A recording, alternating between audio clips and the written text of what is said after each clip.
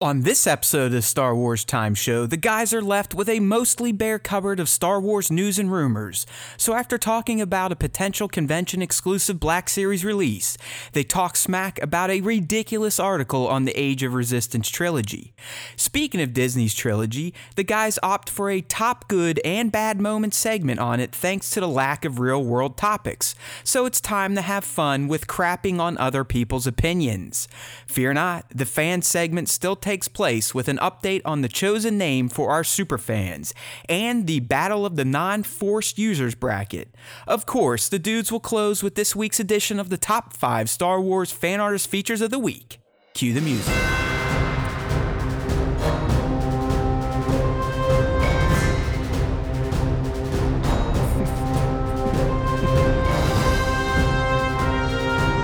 All right, hold on, dude. I'm gonna have to do the intro soon.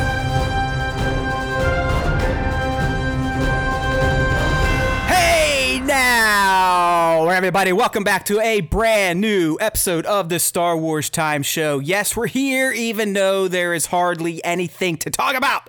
There's nothing. There is a Star Wars news, rumor, whatever you want to call it, black hole going on right now.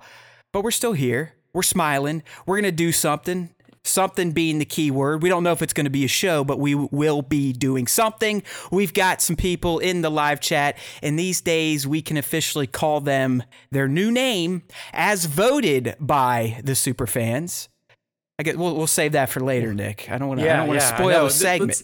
Let's wait until more people filter in, but you can already see Rust Belt Collector. He knows it. He knows the name. Spencer's greeting us with the old name, the old "Hey assholes." There's Cryo. We'll talk about you, buddy. He's in there. He's ready to yell at us for doing something that we didn't do to make him feel special. Because that's who our super fans are. They're just in here to be stroked. They're ego strokers. They're just not stroking my ego. That's how this show works. Stroke me, not yourselves. All right. So anyways, we're here. As you heard from the announcer, there really is nothing going on. I mean, we're going to talk about a rumor here. StarWars.com just dropped something official that we're going to riff on. We're going to make fun of a stupid-ass site for posting one of the most ridiculous bits of fan fiction in terms of rumors about Disney Star Wars. We're going to do the fan segment. We're going to talk about Nick's life. You never know it. We're going to talk about our new shirts. So let's get into it, man. I want to start with Nick. Yeah. This is kind of becoming like our opening segment these days, like checking in with our buddy Nick. And believe it or not, things have actually gotten even more dire for our good friend down in Austin, Texas. He's essentially living with someone that is in self-isolation at this point. Yeah. I mean, so this poor bastard, job. Texas. His woman's locked up now because of potentially contracting the virus. So, I mean, it just doesn't get better for young Nick. It is literally a hellscape, but I mean, we're persisting through. So, we're going to have a COVID test on Wednesday. We're going to see what's happening there. And then, as of now, we had plans to kind of go on a mini vacation. Yeah, you were leaving, right? I mean, you were at least going back to the homeland, or you're going somewhere to spread your COVID outside of Austin. But now that canceled?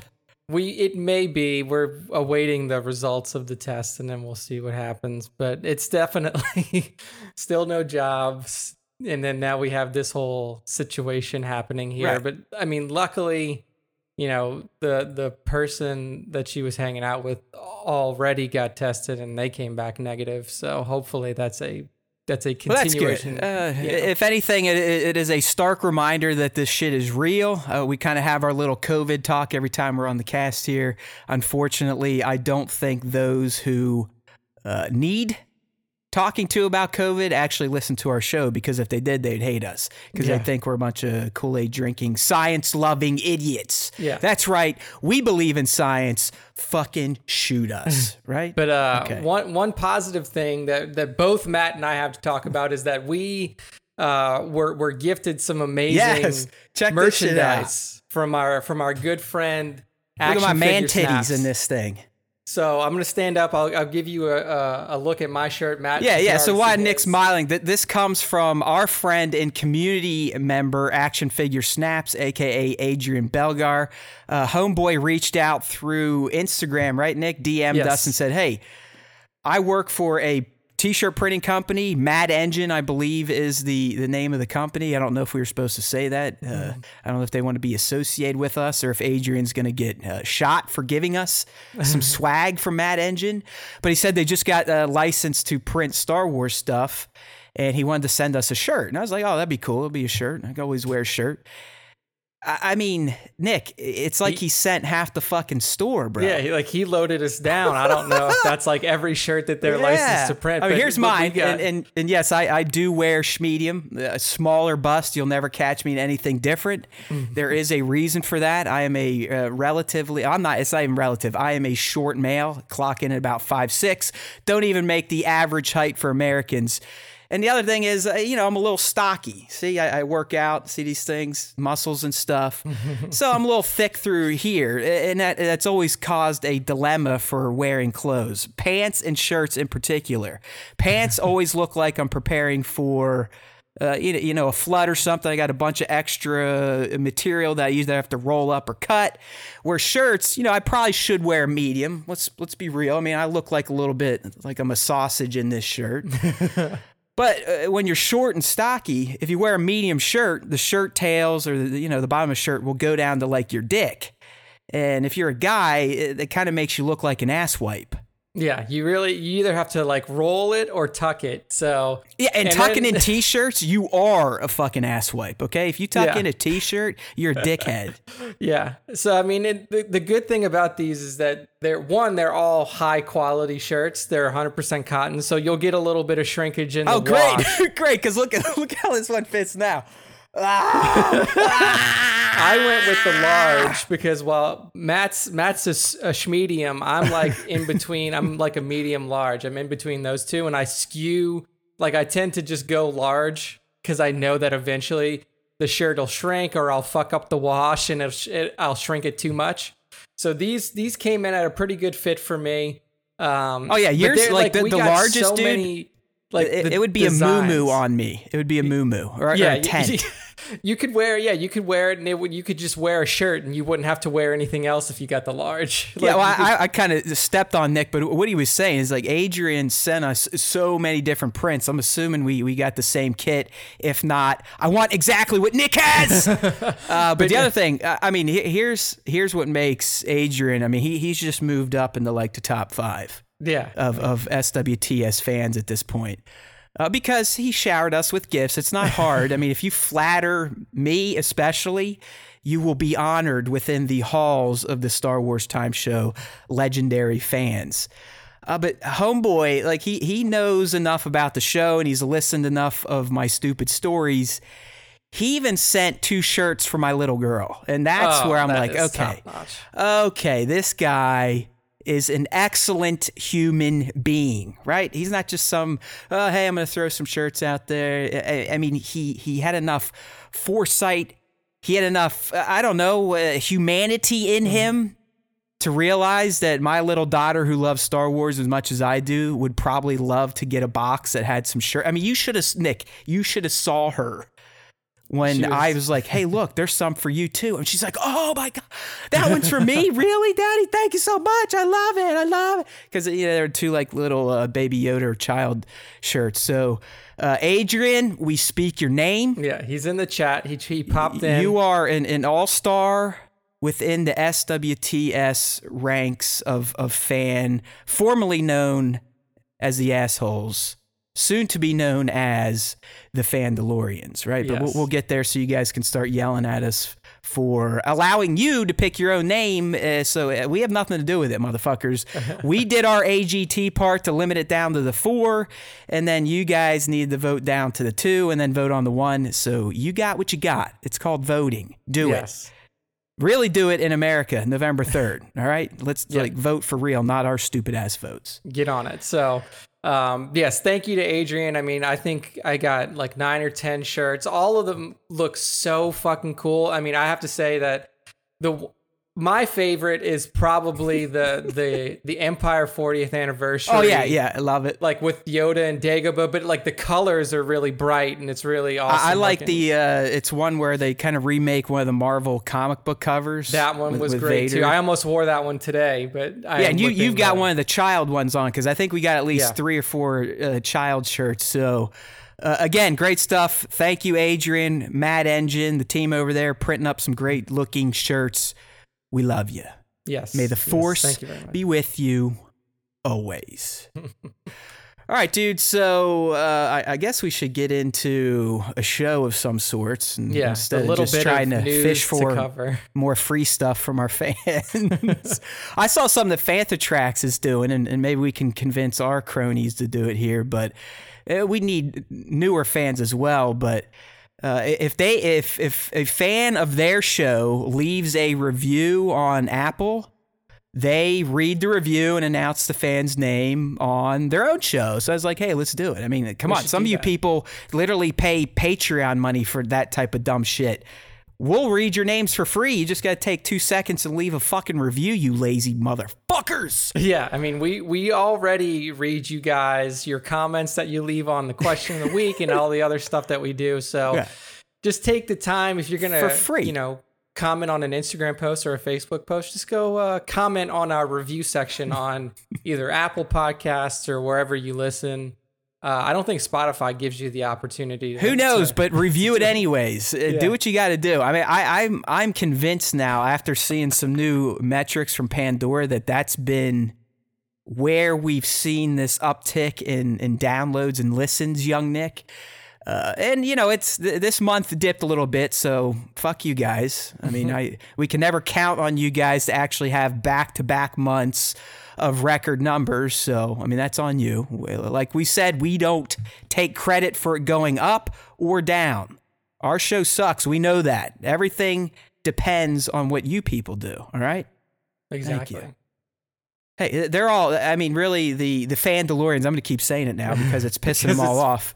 But they're going nuts here in the Peanut Gallery chat over the vote. And again, it was a vote. It was a legit vote. And I will tell you, it was close. We can I don't want to get there yet. We'll get there. That's part of the fan segment. Let them sit there and feel bad or feel sorry for themselves. Yeah, we'll get to it soon. But the vote was close throughout both polls. I will let you guys know that it was not like a blowout for one or the other through both of the 2 votes. So we'll really, the guy getting the most upset in this chat, Bossajan here, this motherfucker had a great recommendation, but he was too lazy to even submit it to be counted to get down to the top 4, and that would have been the McClunkies. Because I was kind of drunk DMing with him Friday night when I was watching Return of the Jedi, which, by the way, check out my commentary of the best scene in Star Wars on Instagram. It's not completely safe for work, but if you listen to the show, that's what you can expect. Right. It's not going to surprise you. I mean, it's me.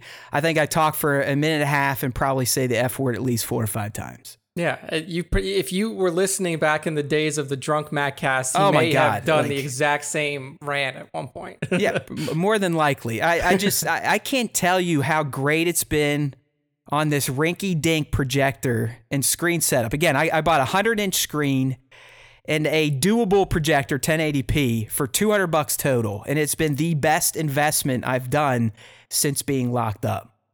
It's in watching the old, like in particular the original trilogy on the big screen outside with a fire for some reason it's life right now. So how is it like in terms of like the saturation and the color? Does it look like really dim on the screen when you're outside? No, brightness is fine, but that's the problem. You can't these days, especially because we just passed the longest day of the year. I mean, we're talking it doesn't get crispy until about 10:30.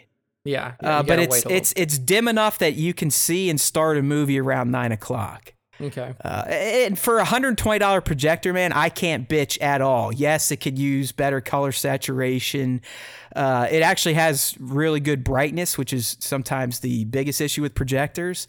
It's not perfect, and I'm a video, audio file type of guy. It's not perfect, but for what we use it for, going out on the deck or even just down to Star Wars Time HQ to throw it up for a rainy day movie night, it's been well worth it. So much so that I'm probably going to drop big money on a real projector to permanently mount down in Star Wars Time HQ.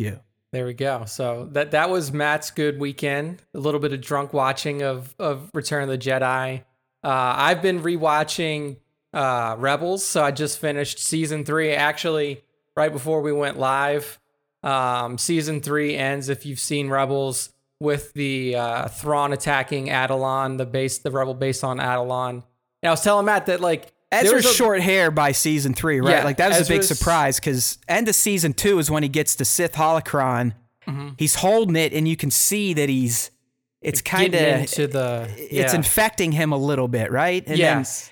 Season 3, is that where he opens? He's got the cut, and they're on a mission, and he kind of does some shady shit with the Force, and they're like, "Whoa, dude!" Like. Yes, exactly. Season 3 is also where you get the Twin Suns episode, which is the final showdown between Maul and Obi.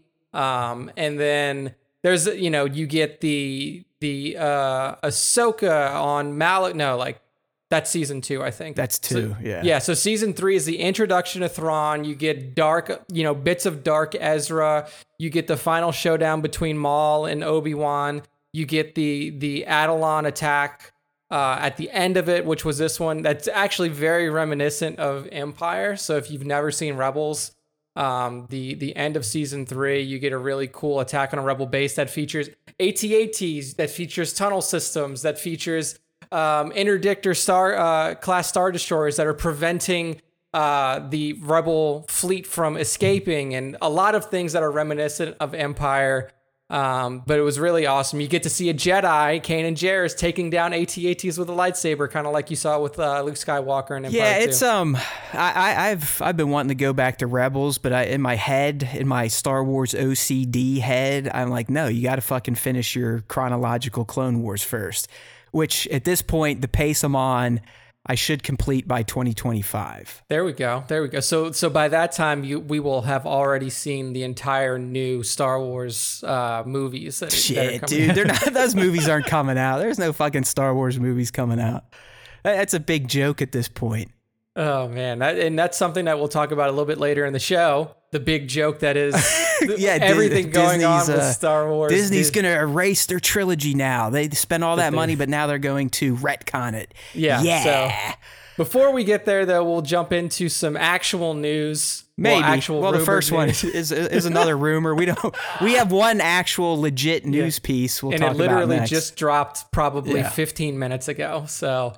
I'm pretty sure Matt, at this point the Peanut Gallery chat, they've all left. They're on strike because they didn't get their assholes name, which means they just probably didn't vote, and they're a bunch of lazy assholes. Man, you got to vote. But Matt, hit us with this Cad Bane. Yeah, so this is going to be exciting. I mean, it is for me. It is for those in the chat that are other collectors of the Star Wars Black Series line.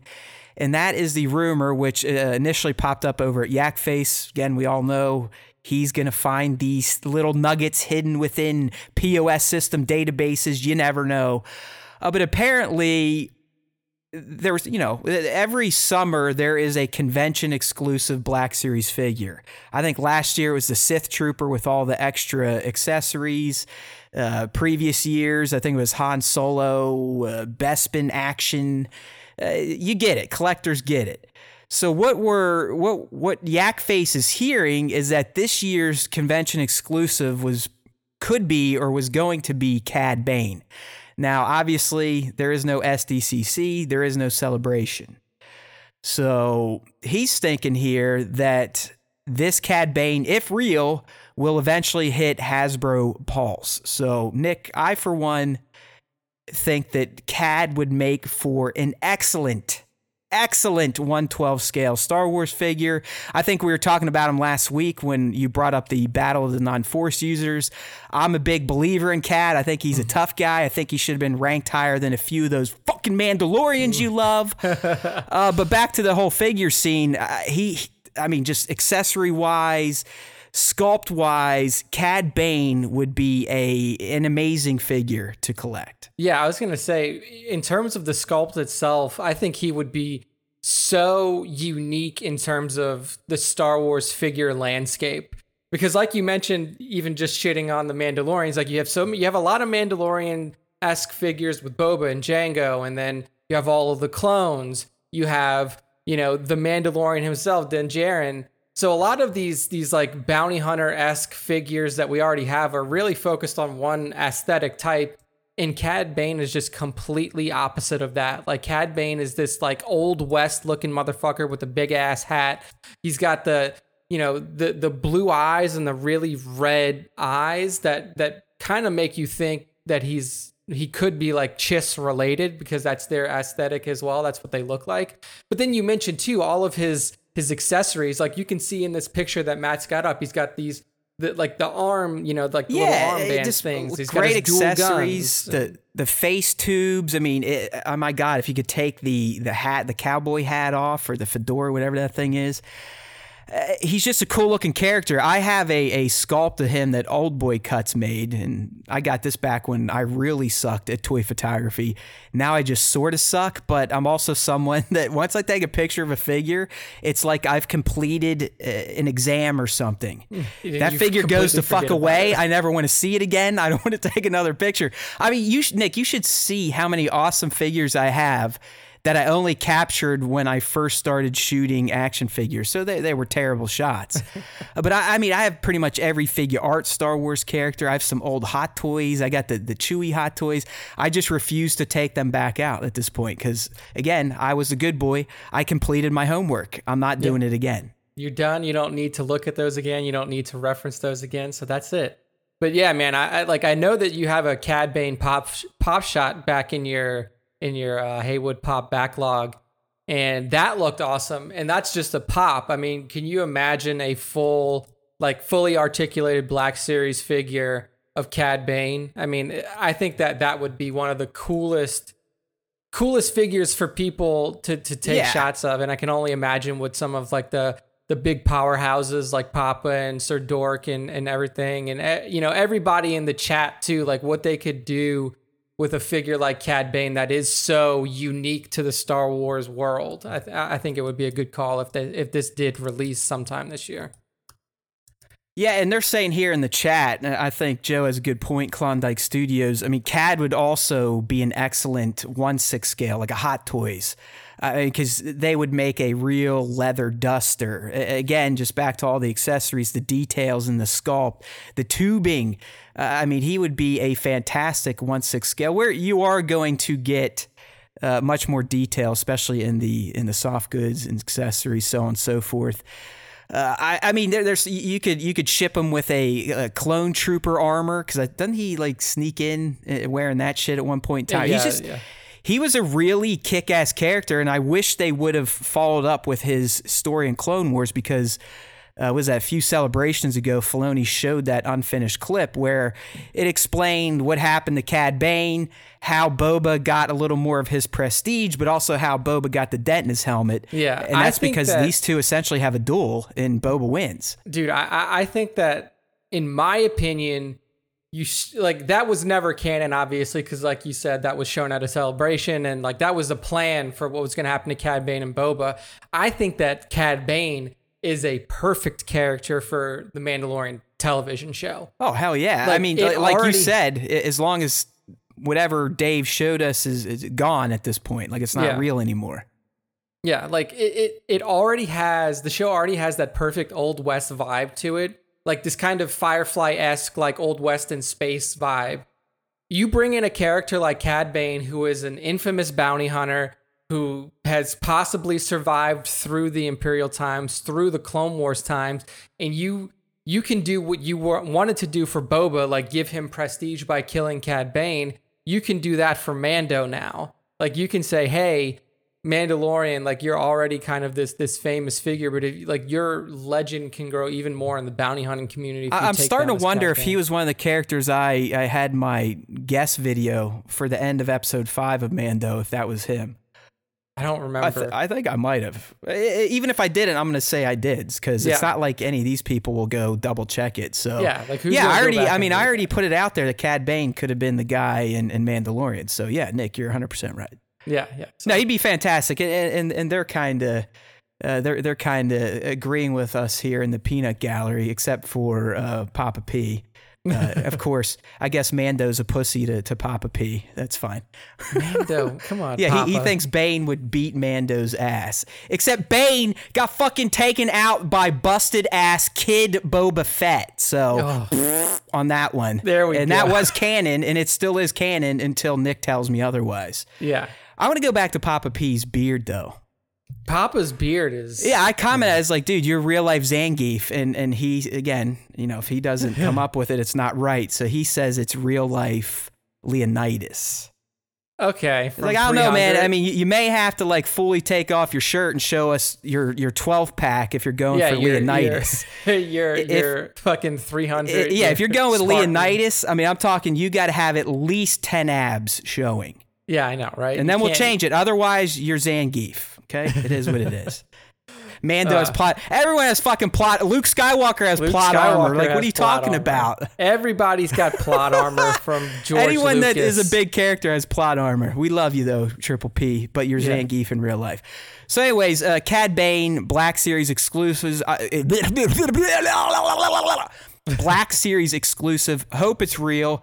But as they've been saying here, Apollo 8 in particular, good luck securing one if it goes up on Hasbro Pulse. Oh, yeah. It might be easier this year, I hope, because there aren't going to be any to be sold at the con. Yeah. So hopefully the full stock is available online. But anytime an exclusive toy goes up and nut jobs like myself and other people here that listen to us go to get one, it's never a fun experience. I think the most recent shitty toy buying experience was the 1978 Christopher Reeve Superman from Mezco.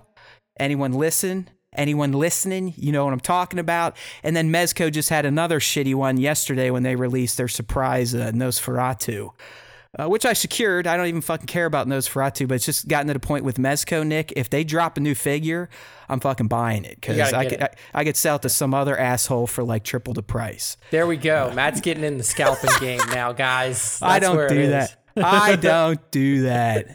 I am not a black market flipper. No fucking way. Although sometimes I would, if I buy two, I might try to make money on one to pay for my one. It goes back to the day when you're slinging and slanging. All right, so Cad Bane, please, Black Series. I think that'd be excellent. Come out. I would agree with this. This looks like a pretty awesome figure if we can get it. So we'll see. But the next piece of news, the next piece of actual news here, like I said, just dropped like literally 9 minutes before we went live, and it is going to be focusing on some Mandalorian stuff, not the TV series side of things, but we're talking about the book and comic book series side of things. So let me preface this real quick. So I believe there's again, you know how I bitch and moan about other Star Wars fan personalities out there. There was some great bullshit that happened last week. I mean, we kind of keep it among ourselves in our Slack chat. But two motherfuckers got called out, at least by me. None of those other idiots on Reddit will ever call them out. But the one guy, this Noah Outlaw cheesehead, what was that, 2 weeks ago? Oh, celebration's canceled today. It's coming, guaranteed. Never happened. Yeah. Happened like a week later. Yeah. The other one here, this one was fantastic. And I believe that's what this story is that Nick is talking about. But last week he's like, Jordan Mason or something like that. He's like, stand by. Mando news coming, not like a trailer or anything, but some Mando news you may be interested in. Friday comes around.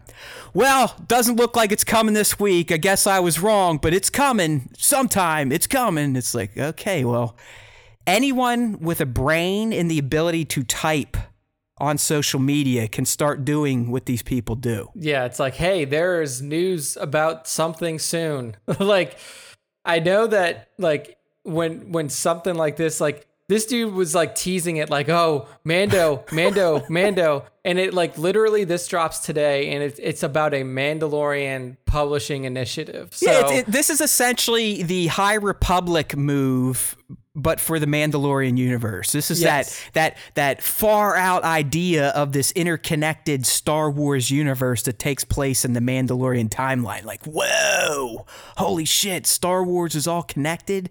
Yeah. Are you serious, man? It's oh my God, dude. It's so obvious that these people are just like, yes, there is a lack of Star Wars news happening right now, mostly because productions have been put on hold, even book releases have been put on hold. But man, like, there's news coming soon, or like just other bullshit. You know what like, it is, though, Nick? It's like, this is me, too. This is my problem. This isn't Nick. This is that black hole, the void in my soul I talk about, where it blows my mind who gets kind of propped up in the Star Wars fan community as like, oh, wow, there's someone we should listen to. Yet they fucking fail after fail after fail, and anything they hit on, it's so general that my little daughter could make the prediction. Yeah. I mean, it's shit like, hey, The Mandalorian season 2 dropping in 2020. Yeah. It's literally like, what is the easiest, most low-hanging fruit that we can get here? We know that Mando season 2 is October 20, or like October 2020 release date. And let's see, right now it's almost July. So we're probably going to get Mando news Here soon. we go. So, I'm going to put one out right now. This source is confirmed. Mandalorian season 2 is going to debut on a Friday in October. whoa. This is big news here, people. Okay? You heard it here first. Just make sure to cite us, cite the show. Don't steal our leads and exclusives here. But Mandalorian season 2 will air on Fridays. Okay? You heard it here first. Put it down. Thank you. My job is done. Mic drop. Yeah, that's the end of the cast. Thank you for tuning in. Anyways, dude, back to this stuff. So, I mean, I'm not completely shitting on the Mandalorian reading universe, although we know I'm not going to read anything. But if you look at the list, there are a few that a simpleton like myself could probably get into. And I'm mainly talking about the art of the Mandalorian, which I think is going to be fantastic. I buy most Star Wars art books. And then the Mandalorian, the Ultimate Visual Guide, which I'm always a fan of those too, even though I think Pablo's kind of a dickhead. But that's just me. All the other stuff, it's like, nah, ain't gonna happen. It looks like little kid shit. Yeah, you got some. You got like one adult novel, the Mandalorian original. Yeah, I don't know if this is like the novelization of season 1 or if it is a new original kind of story around the Mandalorian that doesn't really, even if you go to the pre-order page for it, it doesn't really give you any sort of information on what the plot is for it. But I'm assuming that it's going to be a novelization of season 1. Then you get a level 2 reader, so Mandalorian Allies and Enemies. A level 2 reader is like a children's book, for those of you who don't know. Mandalorian 8x8 storybook, so that's another one. That's just going to be like another kid-focused book. And then you get a junior novelization by Joe Schreiber here at the the other thing I didn't read because, again, reading is not fundamental to me, but they are going to be dropping some Mando-inspired comics on Marvel or IDW, so I'll be down for that. I actually you remember, we were starting to get into comics before all this bullshit happened. And then comics have all been kind of put on hold. But I mean, I was doing at least a video or two a week just covering new canon tidbits that these comics were giving us. So you can count on me for jumping on the Mando comics if we're ever allowed to read comics again. If Nick's still alive, you can count on him for at least to look at the novel and read the inside cover and then pull everything else out of his ass to talk about what it is. That's usually what I do. Yeah, I don't flip really a few read pages the whole book. and just read like the first sentence. Yeah, like I'll read the Wikipedia plot summary and then I'll give you guys basically the lowdown for that. So I don't know. I mean, I guess if you like to read shit, you're gonna get some Mando stuff. I mean, it always adds to the lore. We've gone over it. I'm just it's too boring to me. It's not the medium that keeps me going these days anymore. It just doesn't capture my attention. Yeah. And I know I love it. Like when you were recounting or recapping Chapter 1 of the High Republic, I was like, man, this is probably really fucking great to read. You're probably reading, you're like, ooh, I want to get to the next page. I want to find out what's happening. What's this shit coming through this hyperspace lane? But then it's just like the effort required and the time required to either listen to it read to you like you're a baby or to read it yourself it's still too great for me. Wow, I know. Woe is me. My life is so tough. Yes. So just stay tuned. When High Republic drops, I'll give you guys a lowdown. When Thrawn when Thrawn second trilogy drops, I will give you guys a lowdown, and then we'll see what the content of this Mando novel is. If it's just a novelization of season 1, I'm probably not going to get into it because I don't need to. If it is some sort of original content around Mandalorian, maybe like a prequel. Yeah, you're right. Good point. You're probably right. That probably is kind of like the storybook version, but which, as we found out with the Rise of Skywalker, they just cram all sorts of extra plot in there. You could put some extra stuff in there. Yeah, I mean, that from who what needs I've plot heard, in the fucking movies anymore, right? Just put them in the books. Fuck it. From what I've heard, the way that the novelizations of the movies work is that they work off of an approved pre-shooting script. So like they'll get like a third or a fourth draft of a script that still has a lot of intact pieces of things that hit the cutting room floor from the movie, and they use that. So that's why, even going back to prequel times, you get scenes in there like that mentioned, Mace Windu's lightsaber fighting style, that mentioned the Lost Jedi that we never really got to see in the movies. And then that's also why... Oh, you mean Jedi Master Sifo Dyas? Not to be confused with Darth Sidious. You could get, Sifo, they had stuff about Sifo Dyas. They had stuff about the other Lost Jedi like Dooku and some of the other ones that were considered. Speaking of Dooku, did you see Papa Palpatine's favorite director dropped a nice comment on the prequels? Oh, Rian Johnson. Yeah, he said that didn't he say that they're like a super eloquent 7-hour long film or something like that? Yeah, I'll summarize it because why go look for it. But he essentially says that the prequels are a beautiful film that shows how, people that feel entitlements, this, that, and the other thing, and fears eventually become fascist assholes. So very good commentary. I thought it was a good take. I mean, it is what it is, because really it's kind of what we're dealing with, where you got a knucklehead and everyone's like, oh, all hail the emperor, and you're like, what the fuck's going on with people here? Like, we're literally in bizarro world. So yeah, we're living through the Star Wars prequels. Let's hope that they don't end the same way. Of course, Ryan got fucking beat to shit just for even commenting on Star Wars because we got to fucking hate everybody that makes Star Wars movies we don't 100% agree with. But I thought it was funny. I like it. I mean, I did. I really. We should pull it up. I'm not going to look it up on your own. But Ryan, it was a good quote. I did like the quote. I thought it was a good summary of what the prequels are. I will say that, there's a lot of recently after the release of TLJ and TROS, I don't think that people realize how much of a renaissance the prequels are having right now. And it's because as soon as they see something else they don't like, they can go back and say oh, well, the prequels are great now because George Lucas did them. But you have to realize, go and look up prequel sentiment not even pre-sequels. I'm talking pre-TLJ. There's a reason George Lucas wanted to get out of the fucking Star Wars game. Yeah, wasn't just money and work. It was he was tired of getting fucking hot pokers up his ass. Yeah, for everyone that says they love him. Being written as early as 2015, post TFA release, where prominent news and journalist sites were saying hey, the next logical move for Star Wars now that we see the success of the possible success of the sequel trilogy with how good TFA was is to reboot the prequels. That's 2015. This isn't 2005, right after the release of ROTS. This isn't 2008 when we're talking, the release and the ongoing of the Clone Wars TV series. This is 2015. Yeah. This is 5 years ago. So the love around the prequels and the shifting in mindset around the prequels has literally just happened within the past 3 years. It's completely revisionist. And I'm someone I'm essentially in prequels anonymous at this point. Where I was one of the biggest fucking prequel haters in the world. That's kind of what I built my rep on in this show. That's why I'm the angry guy in the logo.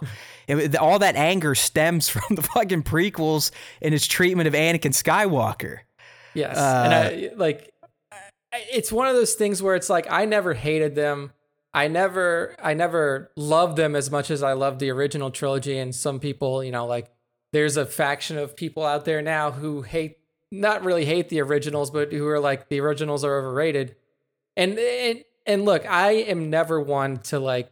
I'm never going to be the type of person who's going to hate a Star Wars fan over what their favorite trilogy is at this point, because I like movies from all of them. But like, I'm not saying that the prequels are bad, but you do have to realize that the facts around the prequels and the critical reception and the fan reception were very bad back then, and now there's a coming around that's happening either due to this just the negative sentiment around the sequels or something else in Star Wars land, just the desire to have George Lucas back. And like Papa's saying in the chat, like he's always been a prequel homer from the beginning. And like, I love people like that. I love people who can watch the prequels and really enjoy them. And it brings their Star Wars fandom even deeper. And I love people who like that about the sequels. I thought Papa too. would have been older. I don't know. I guess I don't know. Maybe Papa's a younger buck than I thought, but I figured he would have been ushered in with the OT with how much he likes Vader and all that. Yeah, I don't know. I mean, I don't know if. But he's saying the prequels are what got him into Star Wars. So he's either a late bloomer like you, or he's much younger than we thought. I'm telling you, that beard and his muscly body is very misleading. It is. I mean, like.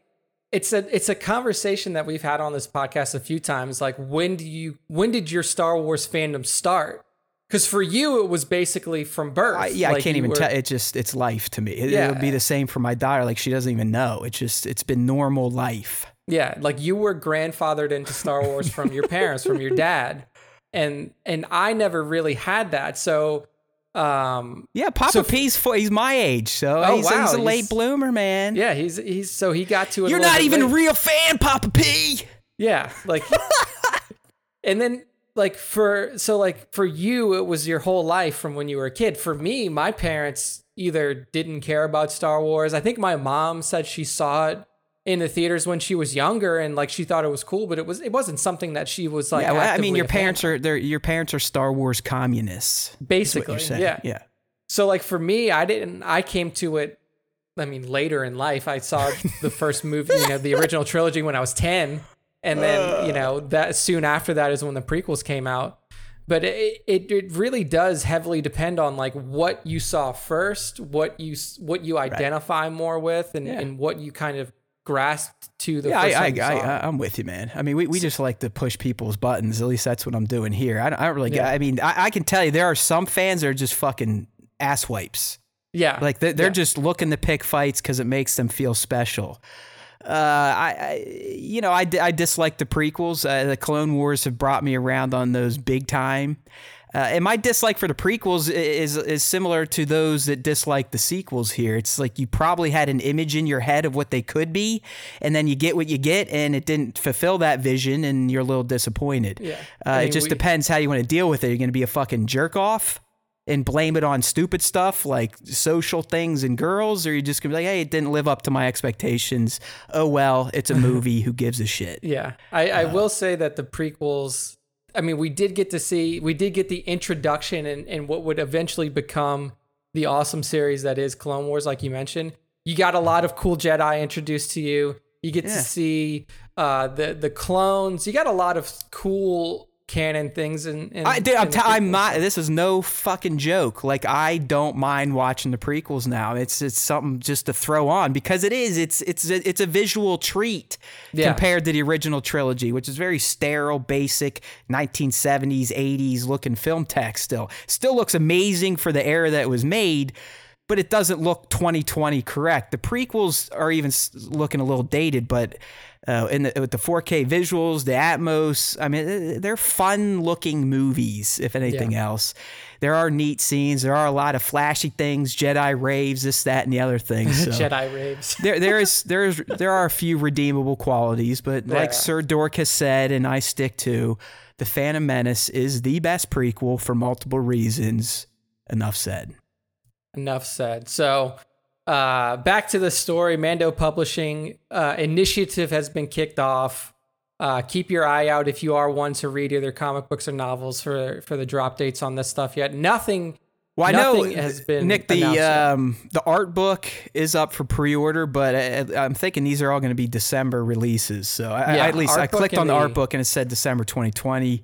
Yeah. I'm too lazy to click on this right now, so go look at it, people. Yeah, the art book and then the original novel, as it's called, which is probably the novelization, are both available for pre-order Right. on the Random House. Okay, website. so this next topic here is a treat. This is going to kind of be like This is Star going to Wars. be Papa's favorite part of any show that we ever talk about. This is Star Wars fan school for those of you that may be stupid enough to buy into this type of shit, right? Yes. This is like drinking bleach will protect you from the virus type of dumb. Everyone can see the title at this point. Those listening, I'll read it to you. This comes from Cosmic Book News. Not comic book news. Yeah, literally. From Matt McGloin, a retired NFL quarterback, I'm guessing. Yeah. Disney resetting Star Wars, erasing Last Jedi. All right, right there you should go.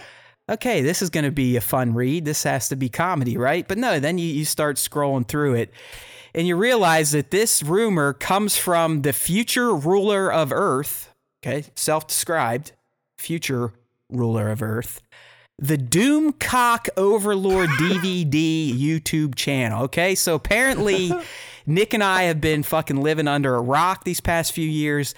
We had no clue that the future ruler of Earth, aka Doomcock Overlord DVD, had all of these motherfucking secrets and inside knowledge about Disney Star Wars. Yeah. So Doomcock is telling us that the powers at Disney are warring over the sequel trilogy. And the battle is taking place between Kathleen Kennedy and Jon Favreau. It's a civil war, in fact, over the direction of Star Wars. So Doomcock here is stating that the Disney Star Wars trilogy that they've spent billions of dollars on to market, produce, and set in made stone, billions of dollars Right. off of. they're just going to nullify it all. Like, Oh, fuck it. well, wait. They are not going to nullify it all. They said that they're going to isolate it into its own alternate timeline. There you go. Yes. Something that is done in Star Wars all the time. And he cites why, right? We had the world between worlds, right? That's how this is going to happen. Okay. See, it happens. World between worlds. Essentially, we're getting a massive Star Wars reset. Okay. Papa, he hasn't been right about shit. He hasn't been right about shit. Like, if you actually read the article, Doomcock hasn't been right about shit. He's another one that pulls stuff out of his asshole and sticks it to the wall, and maybe one word of a 50-word paragraph is correct. Like, he got the right in his statement. They also call him out as the person who provided the Rise of Skywalker spoilers, and he did not. He was not the leaker. Right. At all. I mean, the leaker is MSW and fucking Praxis on Reddit. Let's go. I mean, get your shit fucking straight. So Doomcock, I mean, this is going down. If the plan comes to pass, everything that Kathleen Kennedy did with the sequel trilogy will be destroyed, tossed out, and declared obsolete. Yes, that is what big corporations do. Totally. Yeah, they literally totally put out an entire trilogy. They market it as the end of the Skywalker saga. And then what they're going to do is they're going to say, hey guys, you remember all of that marketing and all of the stuff that we did with these 3 movies that were highly successful, regardless of what some fans think? We're going to just now make those not canon anymore. And we're going to just redo the whole thing. So instead of focusing on a new era of Star Wars that's going to bring in new fans, that are going to bring new stories and new characters and everything else, right, we're going to take the trilogy that we just made, remake it, and then possibly not be able to do that because all of the old actors that are needed to reboot this trilogy could possibly either die or not want to do it. Well, hey, guess what? One is dead. So. Yeah. Carrie Fisher's already dead. Mark Hamill doesn't want to do Star Wars anymore. I guess Princess Leia is not going to exist in this new timeline. Yeah. But anyways, Palpatine's going to do this because he had a room on the second Death Star called the Room of Mirrors. Duh. The Room of Mirrors, right? We all knew this. And using these, it linked him to the Veil of the Force. He could manipulate the Force in many ways. He could use the mirrors to allow Palpatine to cloud the Jedi Council, right? It had nothing to do with the dark side. It was these fucking mirrors. Right? I mean, Palpatine was just a puppet to the mirrors all along. He's not the greatest Sith. He's not the master planner we've always thought. It was these fucking mirrors in the Veil of the Force, right? We all know about the Veil of the Force. George Lucas talks about it all the time. Right? Oh, man. Jeez, we're all so fucking stupid. Doomcock, thank you. Thank you, Doomcock. Mike, you got some spoilers right on Game of Thrones, so all this bullshit is definitely going to be correct. Doomcock, give us more Doomcock. Yeah. Here's where it gets really crazy. Regarding how things will be reset, it's explained that all one has to do is go into the Veil of Mirrors and wait for Palpatine to enter, as the Veil is a mystical dimension wherein all times collide, which will cause the Disney Star Wars trilogy to consign to its own alternate timeline forever, as Palpatine enters the Veil and never gets back to Exegol. Yeah, it's just the Emperor is prevented from using the mirrors to return. He dies as it was intended in Return of the Jedi, and Bob's your uncle, and all our problems are solved, explains Doomcock. There we go. That is from Star Wars insiders themselves. This is coming from sources, people. Are you like... Literally, this guy has said mirrors so many times that it sounds like an old commercial for DLP TV. I mean, this is where you can tell it's just an angry, butthurt male Star Wars fan right here. No Disney sequel trilogy. Han doesn't walk stupidly into a lightsaber, which he doesn't. Leia doesn't fly like Mary Poppins. We'll talk about that actually coming up soon. Luke has nothing to run away from and consumes no green milk, because Luke definitely was like, Captain America and that type of superhero, right? And I am informed there will be no amazing one. Of course, we can't have a powerful woman in Star Wars. No fucking way. And then also this all comes from the fact that the war, here's the big thing. The war is between Kathleen Kennedy and Jon Favreau. Like, it doesn't make any sense. It doesn't. Papa wants me to make clear that this guy has hit before, so he's not a complete Alex Jones. Like, all right, I'll put that statement out there. I will say that we have hit before on things too, right. But that doesn't mean that any of the shit that we say on this show as speculation or postulating about what's going to happen in the future will ever come true. But don't worry, don't listen to us. It goes on. There's already proof that this exists, okay? So we're just two gas bags that don't know shit. There is proof. Doomcock has offered it up, all right? Doomcock offers proof that this may be happening in a scene that was included in Rise of Skywalker, which featured Rey confronting her dark side self, where mirrors can be seen in the background. It's said it's unknown if Abrams knew what the scene was about, but it demonstrates the plausibility of this. Okay, so J.J. Abrams doesn't know about his own fucking production at this point. Yeah, he literally wrote it. Like, do you think that somebody from like mysterious Disney Lucasfilm land came in and snuck an entire scene into his movie that he wrote with his writing partner, and then JJ just didn't notice it and then just decided to film it anyway? I mean, it all goes back to, it's like, and the crazy thing is, I mean, you got Papa fighting up for this guy. I mean, Doomcock's got a following, just like Mike Zero. We don't have a fucking following. Why do you think I get so fucking crazy?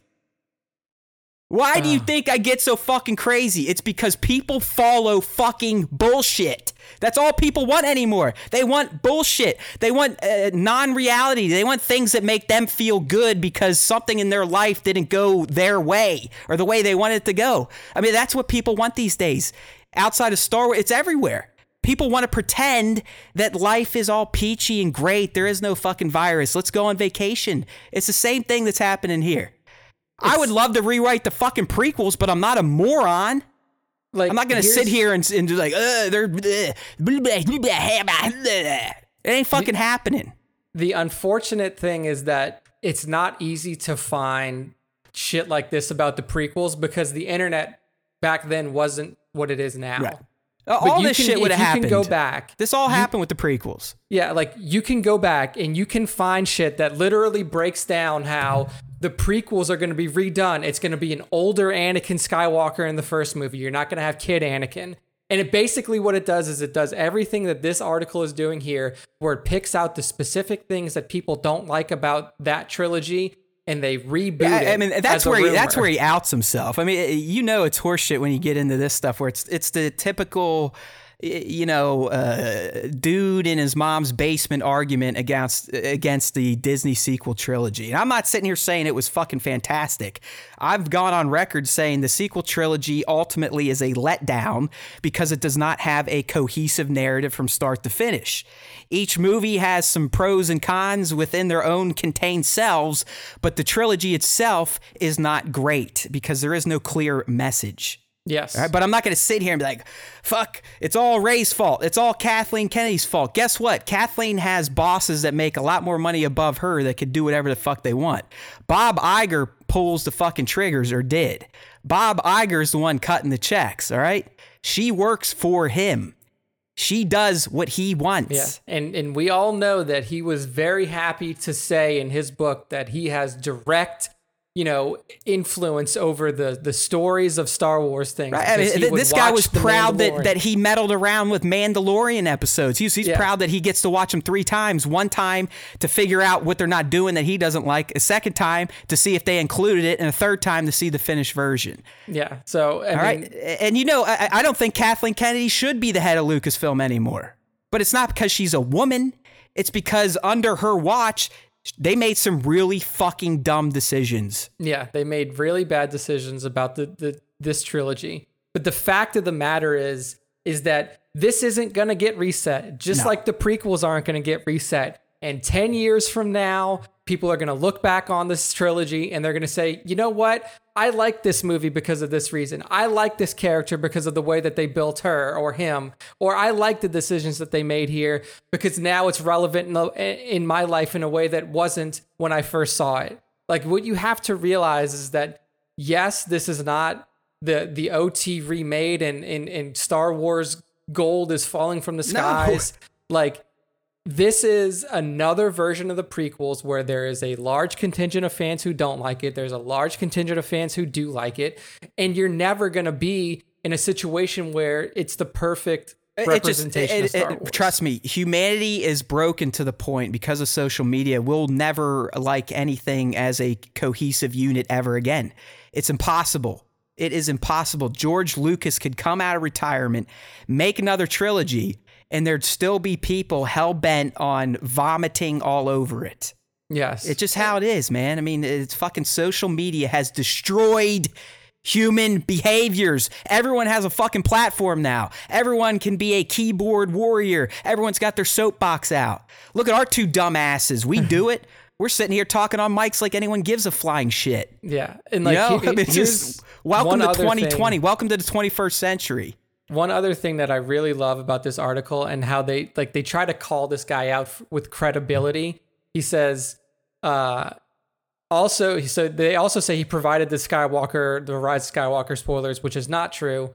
And then he's apparently said something about like Kevin Feige doesn't like Brie Larson, and that's why Kevin Feige went back and said that, oh, well, Scarlet Witch is the strongest character in the MCU now, as if that is some sort of like strike at Brie Larson and the Captain Marvel character. When Captain Marvel now has 2 movies that are going to be coming out, Scarlet Witch has 0. The only thing that Scarlet Witch has is a TV series that might get made. That's probably not even going to get made now because it sounds like, I know like firsthand knowledge. Let's just say the Marvel live action Disney Plus shows are not being produced like the Star Wars stuff. As in, no one really fucking knows what they're doing. No one's prepared. I'm talking, hey, we're going to do this big action setup today, and they forgot that one character was involved in the fucking scene. Like they didn't bring the proper rigging, the proper costume. I mean, it doesn't sound great. So anyways, it's just, it's kind of for me to air my grievances with Star Wars fans, what I like to do. I don't know. I mean, maybe Nick and I just need to start being angry troll fuckheads, and then we'll get the following I want. I mean, that's all I want. I just want hundreds of thousands of people to consume my stupidity like these people do. Like this is pure stupidity and like this. I will say this is what happens when there is a light Star Wars news week. Well, no, it doesn't. It's what happens when you're an asshole. I mean, Mike Zero puts out this type of content multiple times a day. That's true. I mean, people live for this shit because they know they can dupe idiots. Yeah. I clicked on it, right? I'm a fucking idiot. I clicked on the title. From Cosmic Book News. Like, what you guys need to realize is that this is cosmicbooknews.com. It's not even cosmicbooknews.com. It's cosmicbook.news. They couldn't even get the .com. Like, yeah, they're assholes like us. We have .net.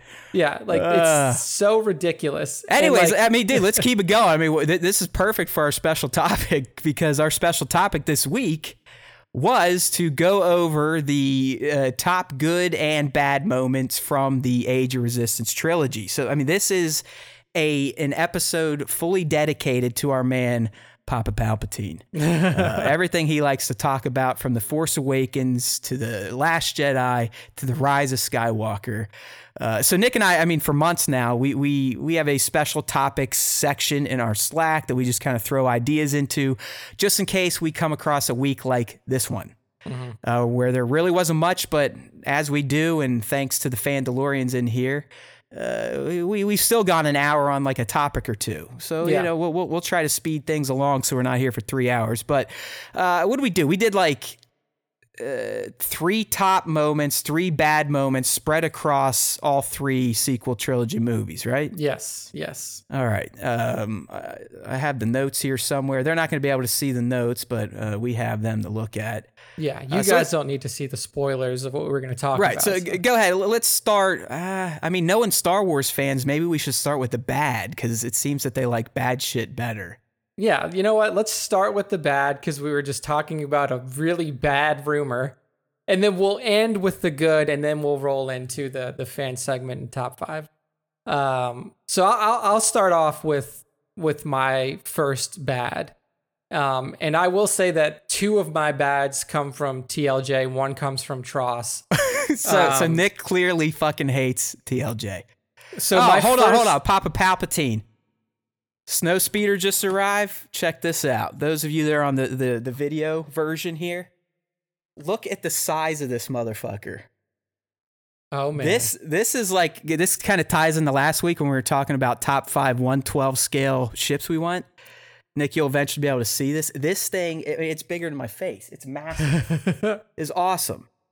So have fun with it, Papa Palpatine. Let us know what you think. And I'm sure we'll see a shot much sooner than you'll see one from me, because there's no way I'm going to like suspend this thing to make it look like it's flying. It's probably just going to be in the background if I actually shoot it. But this is an awesome vehicle at 1/12 scale. So sorry. I'm seeing the size of it now. That is a pretty fucking It's huge, dude. I mean, it is huge. And I already got Dak sitting in his seat. Just got to shove Luke in there. Nice. All right, so let's sorry about that. Backpedal here. We are doing our top good and bad moments from the Age of Resistance trilogy. Nick was just going to get into his first bad moment. Yes, my first bad comes from TLJ, and specifically just Canto Bight in general. I understand what Ryan was trying to do in that whole kind of sequence on that planet, like show like war profiteering and the opulence that comes from making money off of selling arms to both sides and all of this kind of thing. But I just think that the execution of it was like really weird and wonky, and like it didn't make sense. It was dumb. It was too long. It looked stupid. The race was dumb. Yeah. I hate alien species that, you know, even with the tech we have these days, it still don't look real. Those things didn't look real. The race through. I mean, there was a lot of cut out of that fucking segment too, Nick. Yeah. I mean, there's a lot of deleted scenes from Canto Bight, but I'm with you. I mean, Canto Bight, I think, stands out to everyone as a miss. And I think it was just the dialogue was kind of cheesy, and really just the whole excursion just felt too long. To me, like that also leads into a pretty big missed opportunity with DJ. I think that he could have been used a little bit differently. Like not only just the character of DJ and this slicer, this hacker, But the person that was used to play him, I mean, you had an incredible actor playing Benicio. him. Yeah, Benicio del Toro, and then like you just don't use him. Like you put him in there, he's in it for 5 minutes. He does like some like I mean, honestly, dude, I'll just lead into my first top bad then, because you've kind of already unearthed it a bit, and it was DJ Stutter in TLJ. I thought it was ridiculous, and I know Benicio's the one that chose to do it, but kind of like you were saying for the character in general, I mean, it just made the character seem silly. Not saying that people with stutters are silly, it didn't seem right for the type of character that DJ was. Yeah, and like just so like him, it was distracting. It's like, why, Benicio? Just be a kind of a smart ass shithead. Yeah, like that character could have been played a lot of different ways, and then like you essentially made him inconsequential, which is fine. Like there's a lot of inconsequential characters within the Star Wars universe, but the way that you set it up is like you set it up to be like this code, like, there's this code breaker and all this other stuff. And I know when you get to like DJ isn't the code breaker that they were looking for, like it was a different person, but like it just felt like a really weird, unnecessary detour. And the one thing that I can like make it, make a comparison to, and like the biggest thing like to me was in the Batman Nolan trilogy, when they like all of a sudden out of nowhere, Batman ends up in fucking China. He's fighting people on in a skyscraper, and then they just come right back. Like it was one of those situations to where like it doesn't make sense why you have this weird ass detour that doesn't really add anything to the plot, and then basically is just used as like a really bad, opportunity to throw in like this weird CG crap with the foggy erase, and like you have this opulent casino, and then it's an opportunity. Yeah, so I mean, Canto Bight sucked. DJ sucked harder. There we go. Yeah. There's our two first bads. So go ahead and kick off your next one. So my second one was not even necessarily inside of the TROS movie. It was something that was done outside of TROS that if put in the movie could have made it better. Yeah, I mean this is just criminal here. Yeah, it's literally criminal. So the Emperor Palpatine's reemergence speech that happened in Fortnite, the video game. I'm not like, if you don't know about this, we've talked about it a couple times on this podcast before. It fucking explodes my brain that they put the Emperor's literal, I'm back in the galaxy, I am alive, and I am still a presence to be dealt with in this galaxy. I'm telling you right now, man, this cross promotion in Fortnite for major non-gaming brands needs to stop. I mean, they're even doing it to Nolan movies now, and it's like, I didn't think he would fucking allow for that shit. It just goes to show you how much power studios have. It's ridiculous. I mean, I get it. I understand it. You probably get it even more because you're a master marketer. But it's just like, man, how do you launch something that important for the Star Wars saga, the Skywalker story, in a fucking cartoony video game? Yeah, dude. And it is a key part of your movie's somewhat silly plot, right?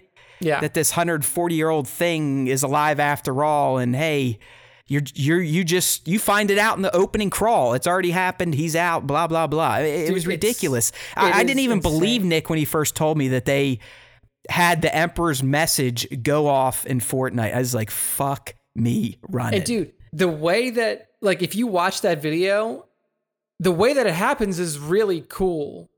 And it would have been fucking awesome. Did they have a bunch of kids like sitting there teabagging each other and emoting, dude, watching it like, that's what it was. It was literally, It was just people running around on the fucking Fortnite field, and then all of a sudden you get this like this omniscient galaxy-wide broadcast that's not done through technology, it's done through the Force, and it's Emperor Palpatine announcing his reemergence into the galaxy, and then you see the Exegol, like, I don't know why they did it in the game, because it doesn't make sense in terms of the movie, but like you see the Exegol like Star Destroyers like flying through the sky, like that. I wonder, Nick, do you think he was given this message from the Veil of Mirrors? It probably did come from the mirrors. Well, then that's why it sucked. Then that's why it was in Fortnite. So like that is a huge plot point in this movie. That would have been such a cool scene. Oh, dude, you're right. I mean, keeping it out made any early mention of Palpatine comical, and that's again where it's almost like we're connected through the Force here. But yeah, one of my next bad moments is Poe delivering the Palpatine speech in The Rise of Skywalker, which directly connects and correlates to Nick's point. Because if you would have had Palpatine's message in movie, it would have felt a little more natural to hear the stars and the leads talking about it. But when they're all talking around at the Resistance base, that dialogue is delivered in a way that rivals prequel dialogue. I'm talking like elevator scenes with Obi and young Anakin in Attack of the Clones. I'm talking the Ray shield nonsense in Revenge of the Sith. It's just bad. Or even same movie, but when poor Adam Driver has to say, "Ray, you're a Palpatine," it's like, it's not good. Like, it makes great actors look sucky. Yeah, I mean, like, literally, this is how, for those of you who didn't read the crawl, this is how you know the Emperor is back in, like, the fold in TROS. If you didn't read the crawl, it is a scene with fucking Poe standing there by a radio transmitter, and he says, "Somehow Palpatine's returned." That's literally how it goes. And it's just like, dude, I don't know if like JJ fucking lost his mind when they were like, "Hey, we're putting this scene in Fortnite." Like, he probably rightfully should have, but like, that's not how you vocally say something like that in this movie. It was all like it felt like they were acting, and that's not how things should feel when you're watching professionals do what they do on screen. Yeah. You should not feel like they were in pain delivering a line, and that whole scene just looks silly. Even reused Carrie Fisher doesn't look like she buys whatever the fuck Poe is saying. Yeah. You know what I mean? It's just like, here, like Matt mentioned, I'm a master marketer. So if you want to go redo this whole marketing scheme around keep Fortnite in it for TROS, this is what you do. Your big selling point ahead of this movie that wasn't Palpatine, because that was the huge reveal at Celebration, and everybody fucking lost it and loved it. Like, you should have, like, Matt, you were in that room when it happened. Oh yeah. It went nuts. Everybody loved it. This is what you do. Your other huge selling point in terms of figures, in terms of just the visual aspect of TROS, were the Sith troopers. Everybody saw this red armor and they're like, "Oh my God, this is so fucking cool." They hyped up these Sith troopers to be the biggest thing. They're going to be the baddest motherfuckers in the galaxy. The Fortnite reveal then is your Sith troopers, and this is how it happens. I will sell it to you now. You have one of the Exegolian Star Destroyers come down and land on the field. You have the bridge open up like it does for a Star Destroyer, where it drops down. You have fucking all of your smoke coming down like you do when Darth Vader or the Emperor comes out of their shuttles, and you just have an entire legion of Sith troopers walk down, and they kill the whole field of players. Like, that. Yeah, and then they all like start to dance and teabag all the players. Yeah, like, to really chintz up Star Wars even more. Like, that's how you do it for a fucking kid's game. No, you're exactly right. I mean, again, Fortnite is, what do you think the main ages are? Like, the big demo there. Oh, dude, Fortnite is 6 to 18. Dude, I have like a 7-year-old like nephew who plays it. That's what I mean. So you're saying like you're 7 to early teens. I mean, to like late teens. Like, that is your primary demographic. Yeah, that would have been perfect. I mean, they would have been happy with a bunch of red, shiny troopers coming out and just dancing with them. Like, that's what they care about. They don't give a shit about big indoor stuff. And some of the peanut gallery, they're making good comments. Sorry, guys, we can't pick up on all of them, but Tones is saying his kids loved it and he humored him, but deep down he was crying inside. And yeah, that's right. I mean, that's how you should feel. So good. But that's the thing is like your kids loved it, but your kids don't know the significance of what just happened. Your kids don't dedicate their lives to Star Wars and take pictures of all the stuff, and they don't want their content for this beloved franchise that you've loved for decades to be delivered partially in a video game. Yeah, like it doesn't make. But they do it all. I mean, like I said, I was dumbfounded that Christopher Nolan is letting Tenet stuff get dicked off in Fortnite. I mean, I just don't understand it. Like, well, of course you do. It's a huge audience of engaged idiots, right? Yeah, I mean, you're right, but it's just like, as a creator of content, as somebody who enjoys the content that's being created and marketed in those games, it's like you can't put integral plot information into it. Like, you're right. It should have been something. It should have been a new emote. Like they sit there and lift up their gun and go, yeah, yeah, yeah. That's what you release in Fortnite. Not Emperor dead ass for hundreds of years and how's he even alive? Palpatine's. He's hitting the tour circuit again speech. It's just ridiculous. So good pick there. That's definitely a bad. If you hear that too, it's just like the way that it was delivered, the mess, like it was good too. Like it was a good piece of movie content and you destroyed it by putting it in Fortnite. Right. So you don't even touch on it because the crawl treats it as if everyone logged into fucking Fortnite and saw it. Yeah. So it's beat. All right, man. Last top bad for Age of Resistance from you.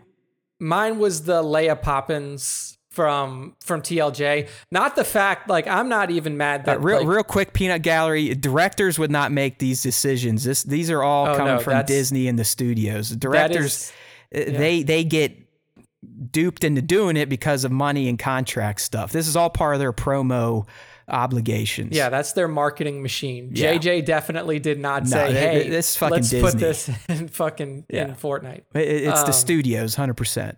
Yeah. Go ahead. Final top bad, and we kind of teased this earlier. Yeah. So the Leia Poppins thing for me, it's not the fact that she's a Force user and she could save herself from the vacuum of space. Right.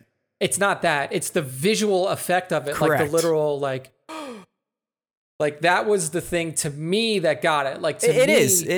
The flying motion is wonky as fuck looking. Yeah, it wasn't, and it was completely unnecessary too. Like to me, like what you have there that would make more sense is that her Force essence just takes over, and like you don't even have to have her move. Like right, she floats like in her prone position, just kind of gets sucked back in by the Force, and not like she's Superman. Yeah, and then like you could use like camera angles and lighting to pass across to the user, to the watcher, that like, hey, the Force has taken over. Like you use musical cues, you use camera angles, and you use lighting to say like the Force is at work here, and that is what's saving her. Which I'm totally fine with. You just can't make her like open her eyes and look like Mary Poppins and fly like this. Like that's just not how you do it. So that was my other top bad moment. I didn't have any from TFA because, like I've mentioned multiple times, that's your movie. Yeah, like I love that movie. I love TFA, and I just don't think that there was anything as bad. I already outed my final top bad, and it was Kylo's Palpatine reveal to Rey. It's just, again, it makes Adam Driver look like a doofus. Just the way it's delivered is just like, ugh. It's so dumb. And this is on record too. I hated the whole Rey Palpatine bullshit. I mean, it's like, why? You don't have to make her a fucking Star Wars god. She could have just been Rey. That would have been fine. But no, you are Rey Palpatine. It's just awful. I mean, I felt bad for a man like Adam Driver to have to deliver that line. So that was my final top bad. All right, top goods, Nick. I'll go ahead and start with this one. You kick it off. Yep.